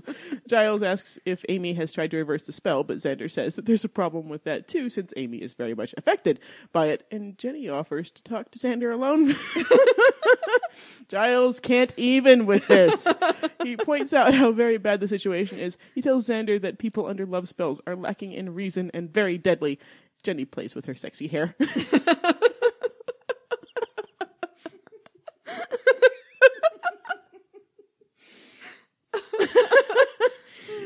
Giles says that if the entire female population has been bewitched, Xander is seriously fucked and should stay in the library, and Jenny thinks that's a great plan. Giles says he's going to find Amy and see if she can reverse the spell. He has to go back for Jenny, though, and pulls her away. She makes a little unhappy noise. No. Xander pushes the card catalog against the doors. He breathes a sigh of relief until Buffy opens the door away from the card catalog and saunters in. In the library of Mimado, they didn't have the by-swinging doors anymore, God. I guess. The timing on this scene is so perfect. It's so good. Buffy is wearing, as is illustrated by the saxophone that kicks up, something that, while it's a tad bit more conservative than her normal attire, most definitely looks like seduction wear. She starts to open her sort of silky raincoat thing, and he stops her, all while scrambling away. She tells him that it's a party, and invites him to open his present. He says that he would like nothing more than for this to be real, but it isn't, so he can't take advantage of her. And notice it is a striptease, like he asked for. Right. Yeah. It's, no lap dancing. Mm-hmm. Well, it's not quite a lap dance, yeah, but it's and it's, I mean, and it's a very, very sweet speech, and he avoids looking at her narn, which is like eye level. Yeah. And he looks straight at her face. Yep. And he does a nice job of that. Yeah. And honestly, that kind of speech might work on a normal day, but it isn't going to work now because now Buffy is pissed. Yes. But it does work on the audience. Yes, it works does. on me. We have been won over again. Yes. And back with Xander. Hell, it even works on me. Yeah, and when he says, no, I'm twice the idiot it takes to do this with Giles. The second he confesses to Giles, he pretty much wins me back. Yeah. And she, and this is so great. Sarah Michelle Gellar is so awesome here. She plays it like a soap opera. She does. It's so fucking, her hair, she flips her hair like 5 times in a row. It is so fucking good. And I think she started out on a soap, right? Yeah. So she's channeling like intentionally her soap acting. Yes. It's so good. You know who else started out on a soap? Nathan Fillion. Oh, not surprised. And Dean from Jensen Ackles, yeah. Yes. Absolutely. They make fun of it on the show even. So she asks if this is a game to him, making her feel this way and then rejecting her. Perhaps she's just a toy to him. Perhaps he should explain himself before the Slayer rips out his spine. But she won't have the chance because Amy comes in defending her man. They engage in some verbal sparring about whom Xander really wants until Buffy decides to solve this the Slayer way and punches Amy in the face. She accuses Xander, and this is a head flip. Boom! The hair flipping. She accuses Xander of cheating on her, and Amy calls upon goddess Hecate to take care of business. Hecate, by the way, is a bit of a badass. Her specialties were magic, witchcraft, ghosts, and necromancy. She was known to pal around with Persephone and served as her minister. She was regarded as a protective goddess who would give daily blessings to the families who worshipped her. There's really quite a bit of information about her in general, and some of that does indeed animal metamorphosis, which we'll see in a second. She is regarded as, among other things, a moon goddess, which links her to Artemis, aka Diana, the goddess of the hunt, whom Amy invoked earlier, and Amy definitely operates in a very female space, reinforcing some of the theories of witches and witchcraft and production coding that we'll discuss at length in later seasons. Mm-hmm. Let's just keep in mind, her date for the prom was Larry. Right? Oh. Yep. And she's also Willow's rebound girl. Anyway. She is. Yep. Oh my god. Yeah, okay. Anyway, Amy stands up, calling to Hecate to work her will, and she's bleeding a bit from the Slayer hello. But more importantly, her eyes are totally black. Xander observes, uh-oh. And I would most certainly agree. Buffy kind of just furrows her brow a little bit, because the Slayer's not around right now. What's that do? Yeah, it was totally what's that do? Amy zaps Buffy with a pretty good amount of power, and it seems that all that's left of the Slayer is an empty raincoat. And yes, confirmation that Buffy was buck naked under the coat. Giles and Jenny run in. Giles is wondering what the fuck just happened, and he grabs Jenny's arm as she trots towards Xander. Xander is trying to figure out how to tell Giles that a witchy nuked his Slayer. The Buffy Rat. We love the Buffy Rat. It's so cute. The Buffy Rat crawls out of a sleeve. Amy's wondering why Jenny is there. And Xander asks her to please focus. I think she is focused, Xander, just kind of on the wrong thing. Amy continues to try to convince him to have some quality time with her as the Buffy Rat scampers off. with Giles in the background searching for the Buffy Rat. And watch for this. It's hilarious.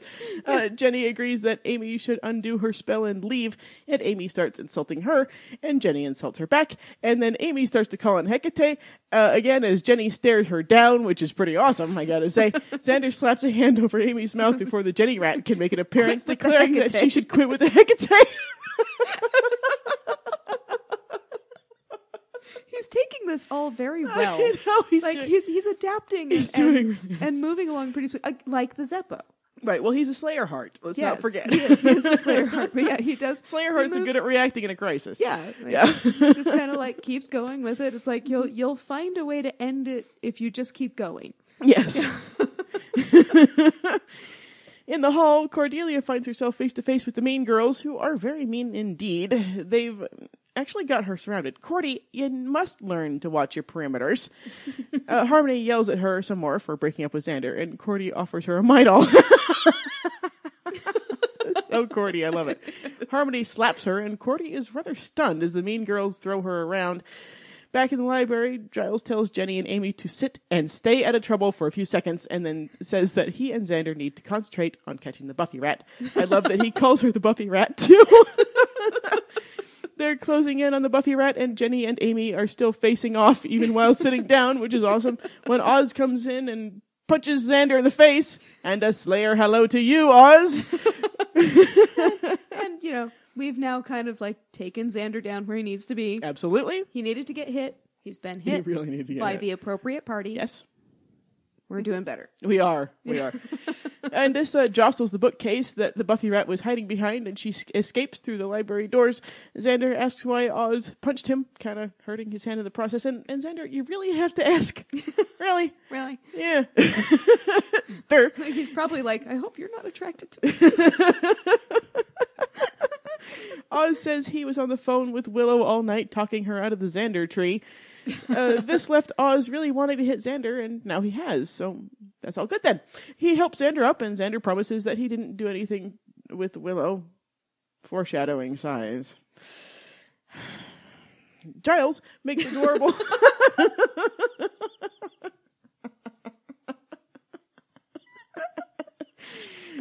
Giles makes adorable little rat calling kissy noises to try to lure the Buffy Rat. It's so cute. It doesn't work on rats, though. I wouldn't think so. Nope. While Xander fills Oz in on the latest shenanigans. Maybe it's not in Watcher training if you're what to do if your Slayer's a rat. It will be now. It will be. He's going to write that shit up, man. Yeah. Giles is getting a little angry, and actually, what would he write up? Send a werewolf after her? Like he didn't solve the problem. Find a werewolf. Send the werewolf after the rat. He can smell her. As we find out later, he can smell people. Yeah. Yep. So that would be in Giles' write-up for the Watcher Diary. Yep. Nice. Giles is getting a little angry, and I admire his restraint when he doesn't finish the "if anything happens to her, I'll" sentence. He tells Xander to go home and lock himself away from everyone until they can figure out how to stop the spell. Amy and Jenny stand up enthusiastically, hoping to give Xander some one-on-one help in his room. Giles asks Oz to help find the Buffy Rat, and Oz agrees, because that's his way. Xander tries to talk to Giles, but he finds Ripper instead, who tells him to get out of his sight, and Xander wisely does just that before Ripper puts a dent in his kidney. Yeah. In the hall, Xander sees Cordy getting pummeled by the mean girls. They swarm him, but he manages to get Cordy and pick her up, carrying her away from the throng. It's a lunch lady. Is that the same lunch lady from Earshot? Foreshadowing. I think it is. Yeah. Yep, we see a lot of that lunch lady in the background. We sure do. Run around with your rolling pin. Yeah. Chekhov's lunch lady. In the library, Giles is telling Amy that she fucked up the ritual and Cordy's necklace ended up protecting her. We're still thinking it was a combination of those three things. But Giles doesn't know about all that stuff. He asks where she learned animal transformation, and that's a really good question, but Amy wants to know why Giles insisted on getting rid of Xander. Giles has a headache. Amy says that Xander needs her, which earns a snotty kind of snort kind of thing from Jenny. They argue for a bit about which one of them loves Xander the bestest. And Giles is just about done with this, telling him they should help him instead of making him puke on his books. And here is where we get to the important part. Amy says that Giles has no idea what she's going through, and Giles states, "I know it's not love, it's obsession. Selfish, banal obsession." And there are no one-offs in the Buffyverse, and that line, an exploration of the dark side of love makes you do the wacky, is so important. Yeah. It is the difference between Angel and Angelus, and it also explains the dark pit that Faith drops into after she accidentally kills Alan Finch, plus pretty much everything about Spike. Uh-huh. It's really everything about Spike. It's really important to this show, and we will be coming back to this idea again and again and again. Mm-hmm. Giles tries to explain how much danger Xander is in, and Jenny is sneaking out of the library. Giles convinces Amy to help, and then, upon realizing that Jenny has escaped, lets out a little great. Looks up at the ceiling. Great. Xander and Cordy run out of the school. Oh, good. Everything is... Oh. There's Willow with the fire axe, which is most definitely starting to symbolize female empowerment. Yes, we're calling that the female power axe. Yes. Now. Yes. Absolutely. The menstrual axe? We should call it the Diana axe. Diana axe. Mm. Yeah. Willow has many friends with her as well. Willow declares that she'd rather see Xander dead than with that bitch, and is pretty much just about to cleave Xander's head in twain when Harmony and the mean girls save him, and he runs off with Cordy. The Buffy Rat is exploring, jumping down some stairs, and oof! I love rats. It's so cute. Such a smart little pumpkin. Oz is in pursuit, and so is a black kitty cat who is very reminiscent of the one who was Amy's mom's familiar. Mm-hmm. I think it's the same kitty. You think that's Amy's familiar now? I think she inherited it from her mom? Uh-huh. Mm-hmm. I think so too. And I think the cat is around whenever witchcraft has been done. That would be my theory. Especially Amy's family witchcraft. Yes, because we see the cat, and it's just weird to bring the cat back. I know. Big time. I mean, it's a black cat. The only other time we have seen a black cat is in Witch. Yes. The nice kitty. And the idea that this black cat is threatening the Buffy Rat is also interesting. If it's Amy's familiar, that's exactly what it's going to do right now. Oh, yeah. Because Amy wanted to kill Buffy. Mm-hmm. So, and now we don't see the cat after these two shots, which makes me think that the Buffy Rat slayered that cat. Just punched it around. Yeah. You know, punchy. It did not kill the kitty, because nobody kills kitties ever. No one kills kitties. Ever. No. Never. I am with you. Yes. But no, it just gave it a slight punched hello. the kitty out with its little hind footy or something. It was like, whoop-ow! Yeah. Rats can bite, man. I think it punched it. Okay. It's punching. Punching rat. Mighty rat? Yeah. Yeah. One of the rats of Nim. Yeah, absolutely. The Buffy Rat squeaks and the kitty takes off after her. Xander and Cordy are hoping they've lost the horde. Cordelia inquires who died and made him Elvis.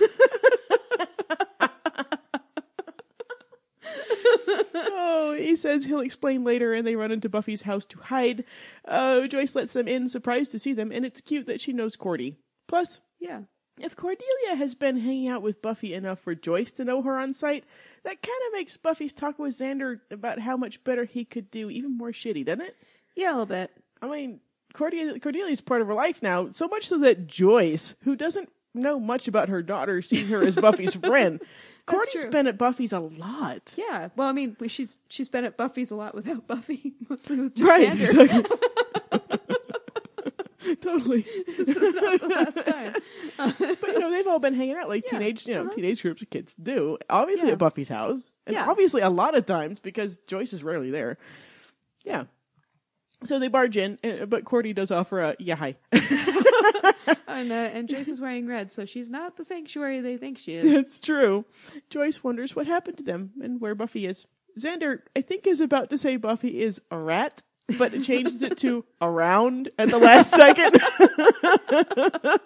Still better than asbestos. Oh, fuck yeah. I'm going to bring that up later, too, let me just say. Joyce tells him to sit and tell her all about what's going on. She sends Cordy upstairs to get some bandages, and a little alarm bell should be going off right about now, because Joyce would absolutely go get the bandages herself in a normal situation. Instead, she tries to seduce Xander. Cold or hot beverages. Well, Joyce, you little minx. She does the Joyce thing we see with Darla. Do you want something big big or small? She's like, do you want a drink? Do you want something cold or hot? Yep. And he just puts his head down and says, he smacks his head against the counter in defeat as Joyce starts giving him a rather predatory massage. Cordy comes back from the bathroom and declares that she's on the verge of yakking with all the cougaring going on. Joyce tells Cordelia to go back upstairs. Cordy has had just about enough of this and shoves Joyce out the back door and locks it, telling Joyce to keep her mom-age mitts off my boyfriend, former. You go, Cordy.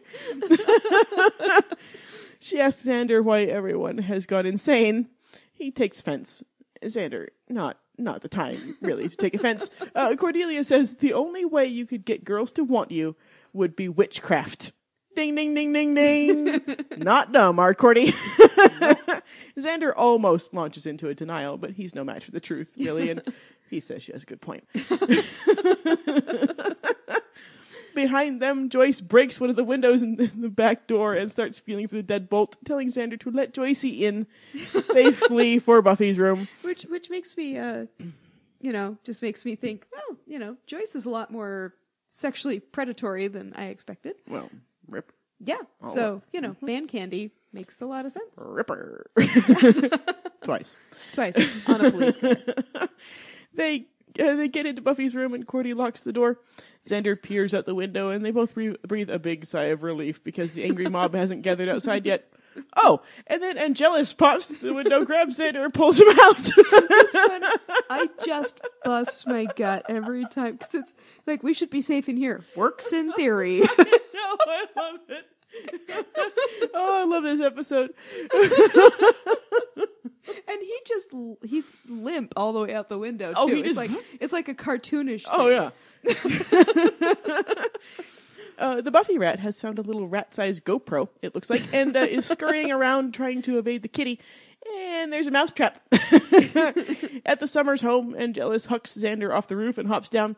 He's delighted that Xander can be his big Valentine's gesture for Buffy, since, as Drew said, Angelus is an expert in the hearts of girls. Oh. Yeah. Oh.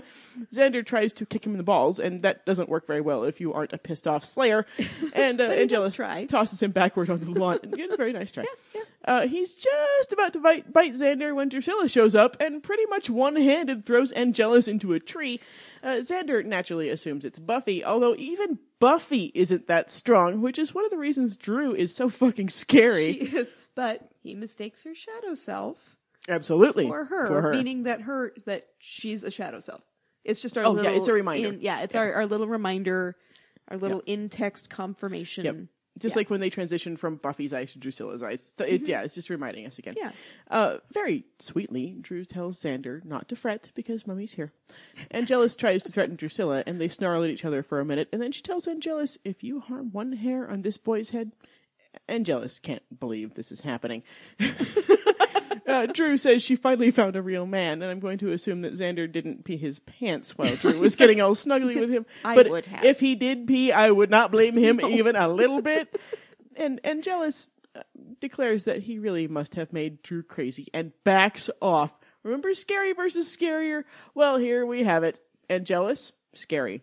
Drucilla, so much scarier. So much scarier. Oh my God. And Xander, I give him so much props. It's showing early signs, because Xander's been brave so far, absolutely. Yeah. But this is showing early signs of the brave ass Xander that will eventually happen. Yes, who, keep in mind, never has supernatural powers. Right, he's just a human. Never becomes supernatural. He's always just human. Well, and later on, he will do one of the bravest things ever.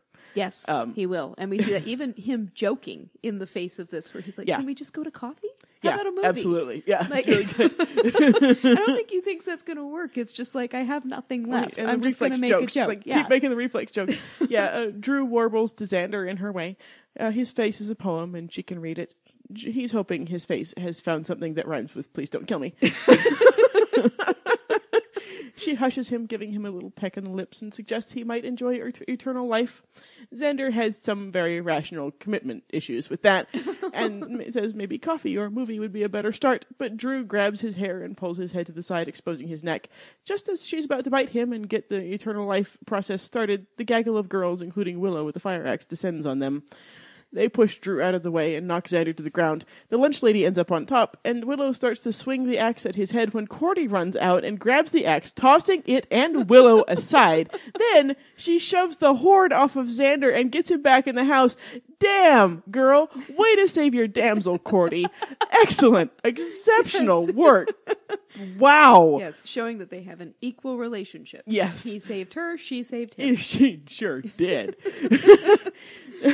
And so, awesomely, Drew goes to the back door and knocks the whole fucking thing off its hinges, with what seems to be very little effort at all. Oh yeah, just a little smack. Yeah. The gaggle streams into the house, but Drew, of course, hasn't been invited in and can't join them. Angelus pops up to rub that in. He sure feels safe all hiding behind that tree where she can't get him, doesn't he?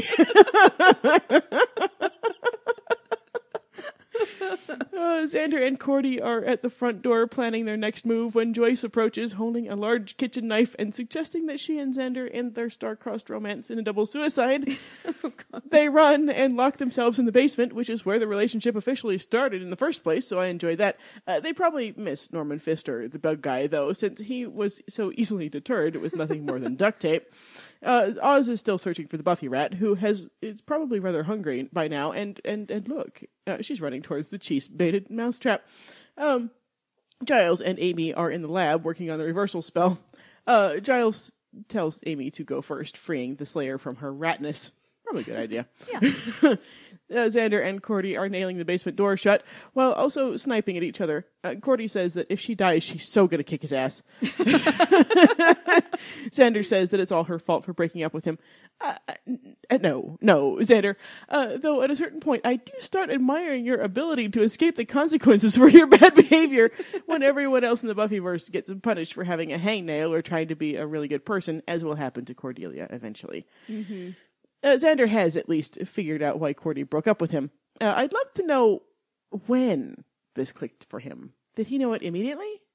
That it was because of her friends? The spell seems extra cruel if he did, because he would have been fully aware that Cordy was already in pain and didn't want to break up with him. I think after seeing him at the end when he's able to, kind of find a middle ground with Cordy, I think he realizes it while they're yelling at her. When he rescues her from the gaggle. That would make sense. Because they're saying things and obviously being mean to her, and she's he probably even overheard maybe one of the, what does it take to make you people happy kind of things. Yeah. I would say that's when he starts to I'd feel better about that. I'm going to go with that, because I want to feel good about Xander, so we'll go with that one. Especially how tightly she's with her friends every time after that, when she's been kind of a loner other times. Yeah, like it just took him a while to process, and now he's got it. It's just kind of clicking in. Yeah, okay, we'll go with that. Cordy points out, I'm not the one who embraced the black arts just to get the girls to like me. Xander snarks back, revealing the spell was supposed to be for Cordelia, not the other chicks, and Cordy is touched. Because it's all about her again. Yeah, well, it's a bigger romantic gesture than I think she ever thought Xander would make for her. Oh, yeah, totally.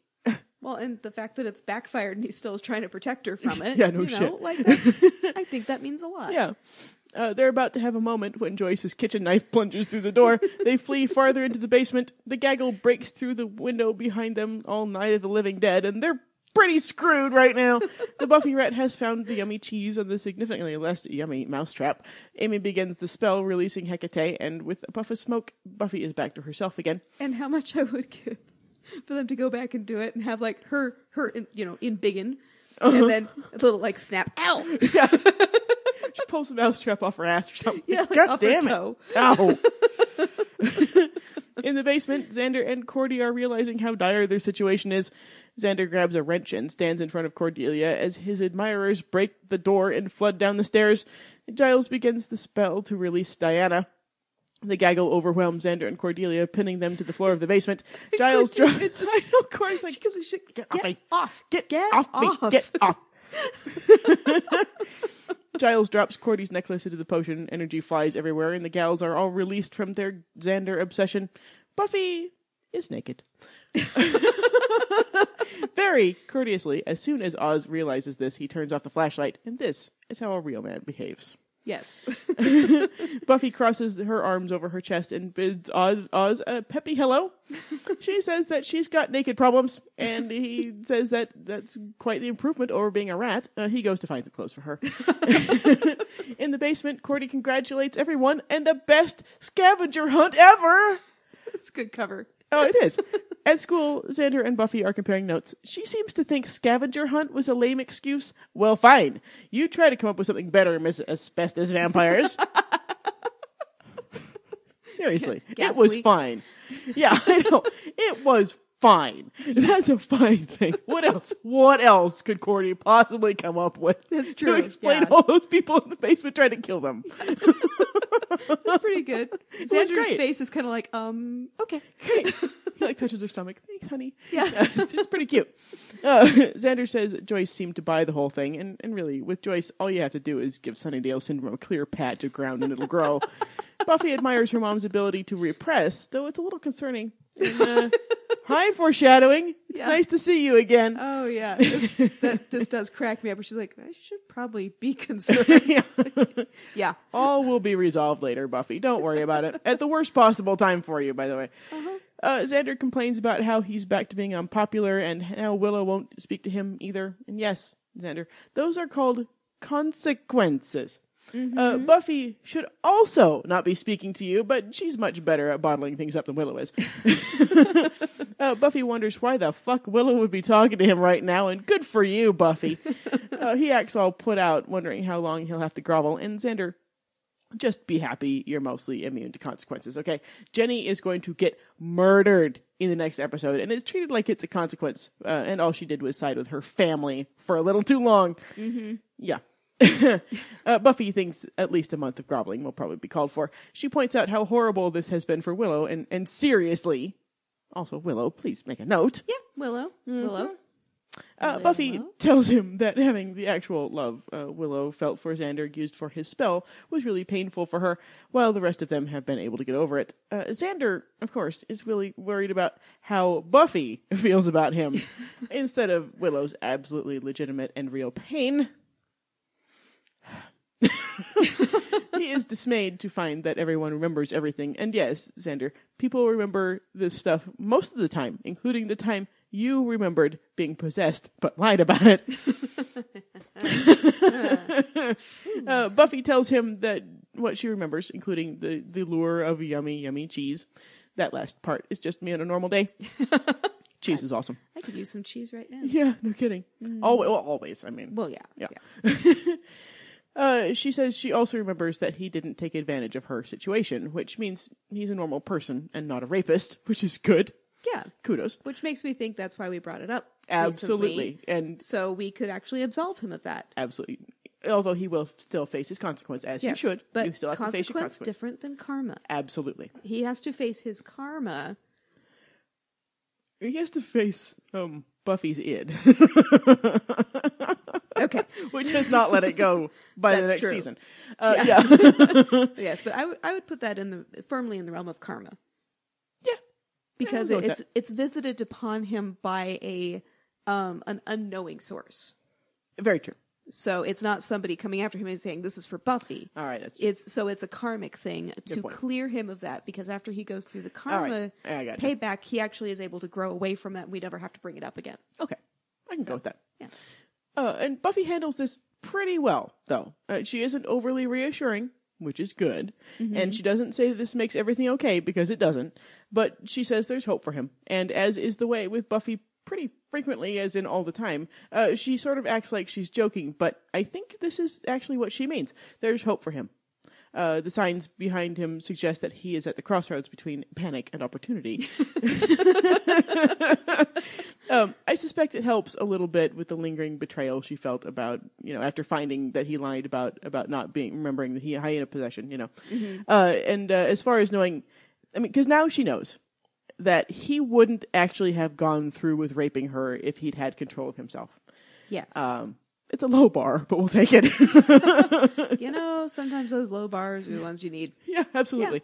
Yeah. Now she knows. Mm-hmm.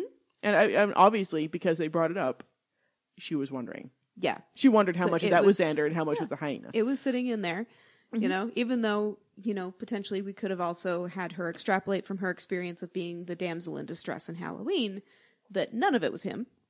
Right. Because almost none of the damsel was her. Right. But something like that, I mean, you've got it vivid in your face. Your friend is trying to rape you. It doesn't go away easily. Yeah, it's true. And then to so recently find out he lied about the whole thing so he could escape having to apologize. Yeah. Yeah. No, I think we brought it up for a reason to just kind of like to pop that pimple, so to speak. And it's not like everything is forgiven, because obviously it isn't, because there's still the karma coming up. Yeah. But as far as they're concerned, Buffy says it right there. There's hope for you. Mm-hmm. Well, meaning just like that you are not the thing I feared. Yeah. Well, and just like Buffy's the one that can forgive him for that. Mm-hmm. Cordelia's the one that can forgive him for the love spell. Mm-hmm. And there's there's the Willow repercussion. But aside from that, there's not a lot of wide-sweeping repercussions for the love spell. Right. Because it's forgiven, and no one really got hurt. Right. Yes. And, Willow might have, and maybe she's partly upset because she's really gay and had to be all excited about penis. I don't know. Well, she shouldn't do that to her girlfriend then.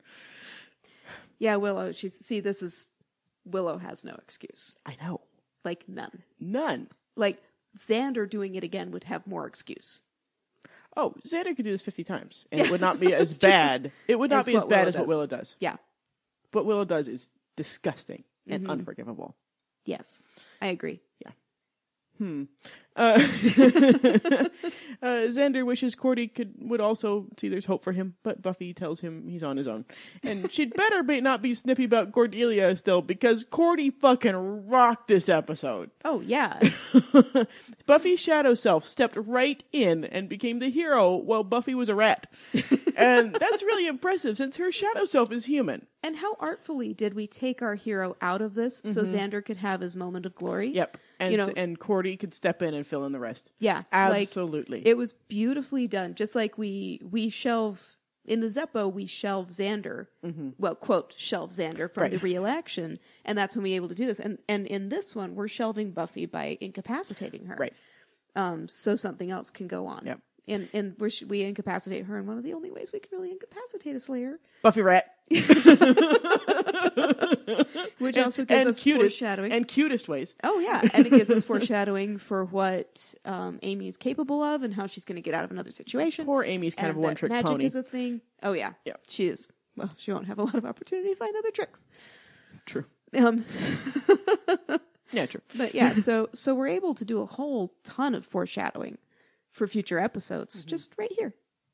It's a great episode. Very, very funny way. It's a great, really artful episode. It's fantastic and hilarious. And Buffy was willing to be turned into a rat again in Gingerbread, where she's like, she couldn't do us first. I know. I love that. It must have been kind of fun. Yeah. Cheese. I'd try being a rat. Yeah. Cordy is with the mean girls and is very enthusiastically faking it through Harmony's story of some random dude and how she's third in line to go out with him. Harmony and Xander bump into each other. He apologizes and she goes off on him. She insults him and his mom. Oh. But Xander takes it and walks away, and Cordy can't do it. Well, and the way he takes it makes me think it's true. There's truth. Yeah, it's true. Yeah. And and we were talking about this while we were watching the episode. Cordy has obviously met his parents. Mm-hmm. Because she's his girlfriend. Yeah. Yeah, and it's too much for Cordy. She tells Harmony to shut the fuck up, and then tells her she's a sheep. Harmony denies this, undoubtedly thinking she's a unicorn. But but Cordy is sure she's a sheep. Cordy says she's realized that she is not a sheep, and she doesn't need Harmony's approval, and she's badass and fucking awesome, and someday she'll move to LA and be a fucking hero. She'll wear what she wants and date who she wants despite his lameness, and Harmony can suck it. Yay! Harmony does suck it. She with her little fangs, yes. Yeah. But fucking awesome. Mm-hmm. Go, Cordy. This yes. is a Cordy who will eventually move to LA. And this is our Cordy. This is Cordelia, the badass hero. Totally. Who does things as heroic as Buffy. Uh-huh. Absolutely. Yeah, she fills those shoes in Angel. Oh, yeah. Yeah. Yeah. Angel the series, yes. so to speak. Yes. And she goes to Xander and starts to panic. He reassures her that everything will be fine. He says that they can even fight in front of the mean girls if that makes Cordy feel better. And it does. Yeah. See, that's cute. If she'd come to him and said, kind of like if Giles and Jenny talked, if she come to him and said, hey, my friends think I should dump you, he would have been like, look, we can just make it look like we're miserable. Yep. Yeah, I mean, there was that whole thing in At a Mind, At a Sight, where she told Buffy she didn't want to be alone all by herself, and all of a sudden she was, and she panicked. Yep. And now she can be alone with the Scoobies. Mm-hmm. Exactly. For a minute. Well, less alone. Yeah. Alone. Until Xander fucks her over. Yeah. Yeah. And Willow. And Willow big time fucks her over, too. Because Willow could have shut that shit down. But Willow will always resent Cordy because she's with Xander, even though Willow has her own boyfriend, and knock this shit off already. Oh, well, these are real people. Sure are. Yep. So, should we talk about Audible real quick? I suppose we should. Yes. So, we're really excited about Audible. Audible.com. Yeah, I was already excited about Audible because that's true. I have more than 200 Audible books on my phone. We are long-time Audible fans. I love Audible. Yeah, and our mom too. She has way more than we do combined. Yeah. So, yeah. So one of the books that I would totally recommend is Neil Gaiman just came out with a new book about Norse mythology. Nice. Read by him. Nice. On there, he narrates all of his own audiobooks. There's also Neverwhere American Gods. They're all fantastic. He's one of my favorite writers of all time. So I recommend that you go check that out. And if you want to do so for free for a month, give this a 30-day free trial. You can just go to audibletrial.com/DCP for Diogenes Club Podcast. I spelled that out with my fingers for no good reason. You did like gang signs. I was like, that's yo, yo, yo. What would that be? VDC. P? It's like tiger. It's like snake. Yeah. It's like in big business. If anyone wants to send us a little video of how to do if anyone wants to send us a video of how to do DCP, so we can. I don't remember P. Yeah. I don't remember P either. I mean, D is easy and C is easy. P? That's H. Fuck. I don't know. Yeah. Anyway, so audibletrial.com/DCP for Diogenes Club Podcast. Yeah, we're never going to advertise anything we don't use ourselves. No, absolutely not. We love Audible. We love Audible. We were super stoked about this. I love Audible so much. It's the only way with all the shit that I do and all the hobbies that I have that I can actually read books anymore. Well, and I have a half-hour commute now, and there's a free gym at my work, so I commute early, and then I work out for like an hour, and then I go sit at my desk so I don't get fat at the desk. Hey. I never said anything about you. I said it about me. But yeah, so this lets me listen to all the books that I feel like I'm missing out on. Mm-hmm. Like Norse Mythology by Neil Gaiman.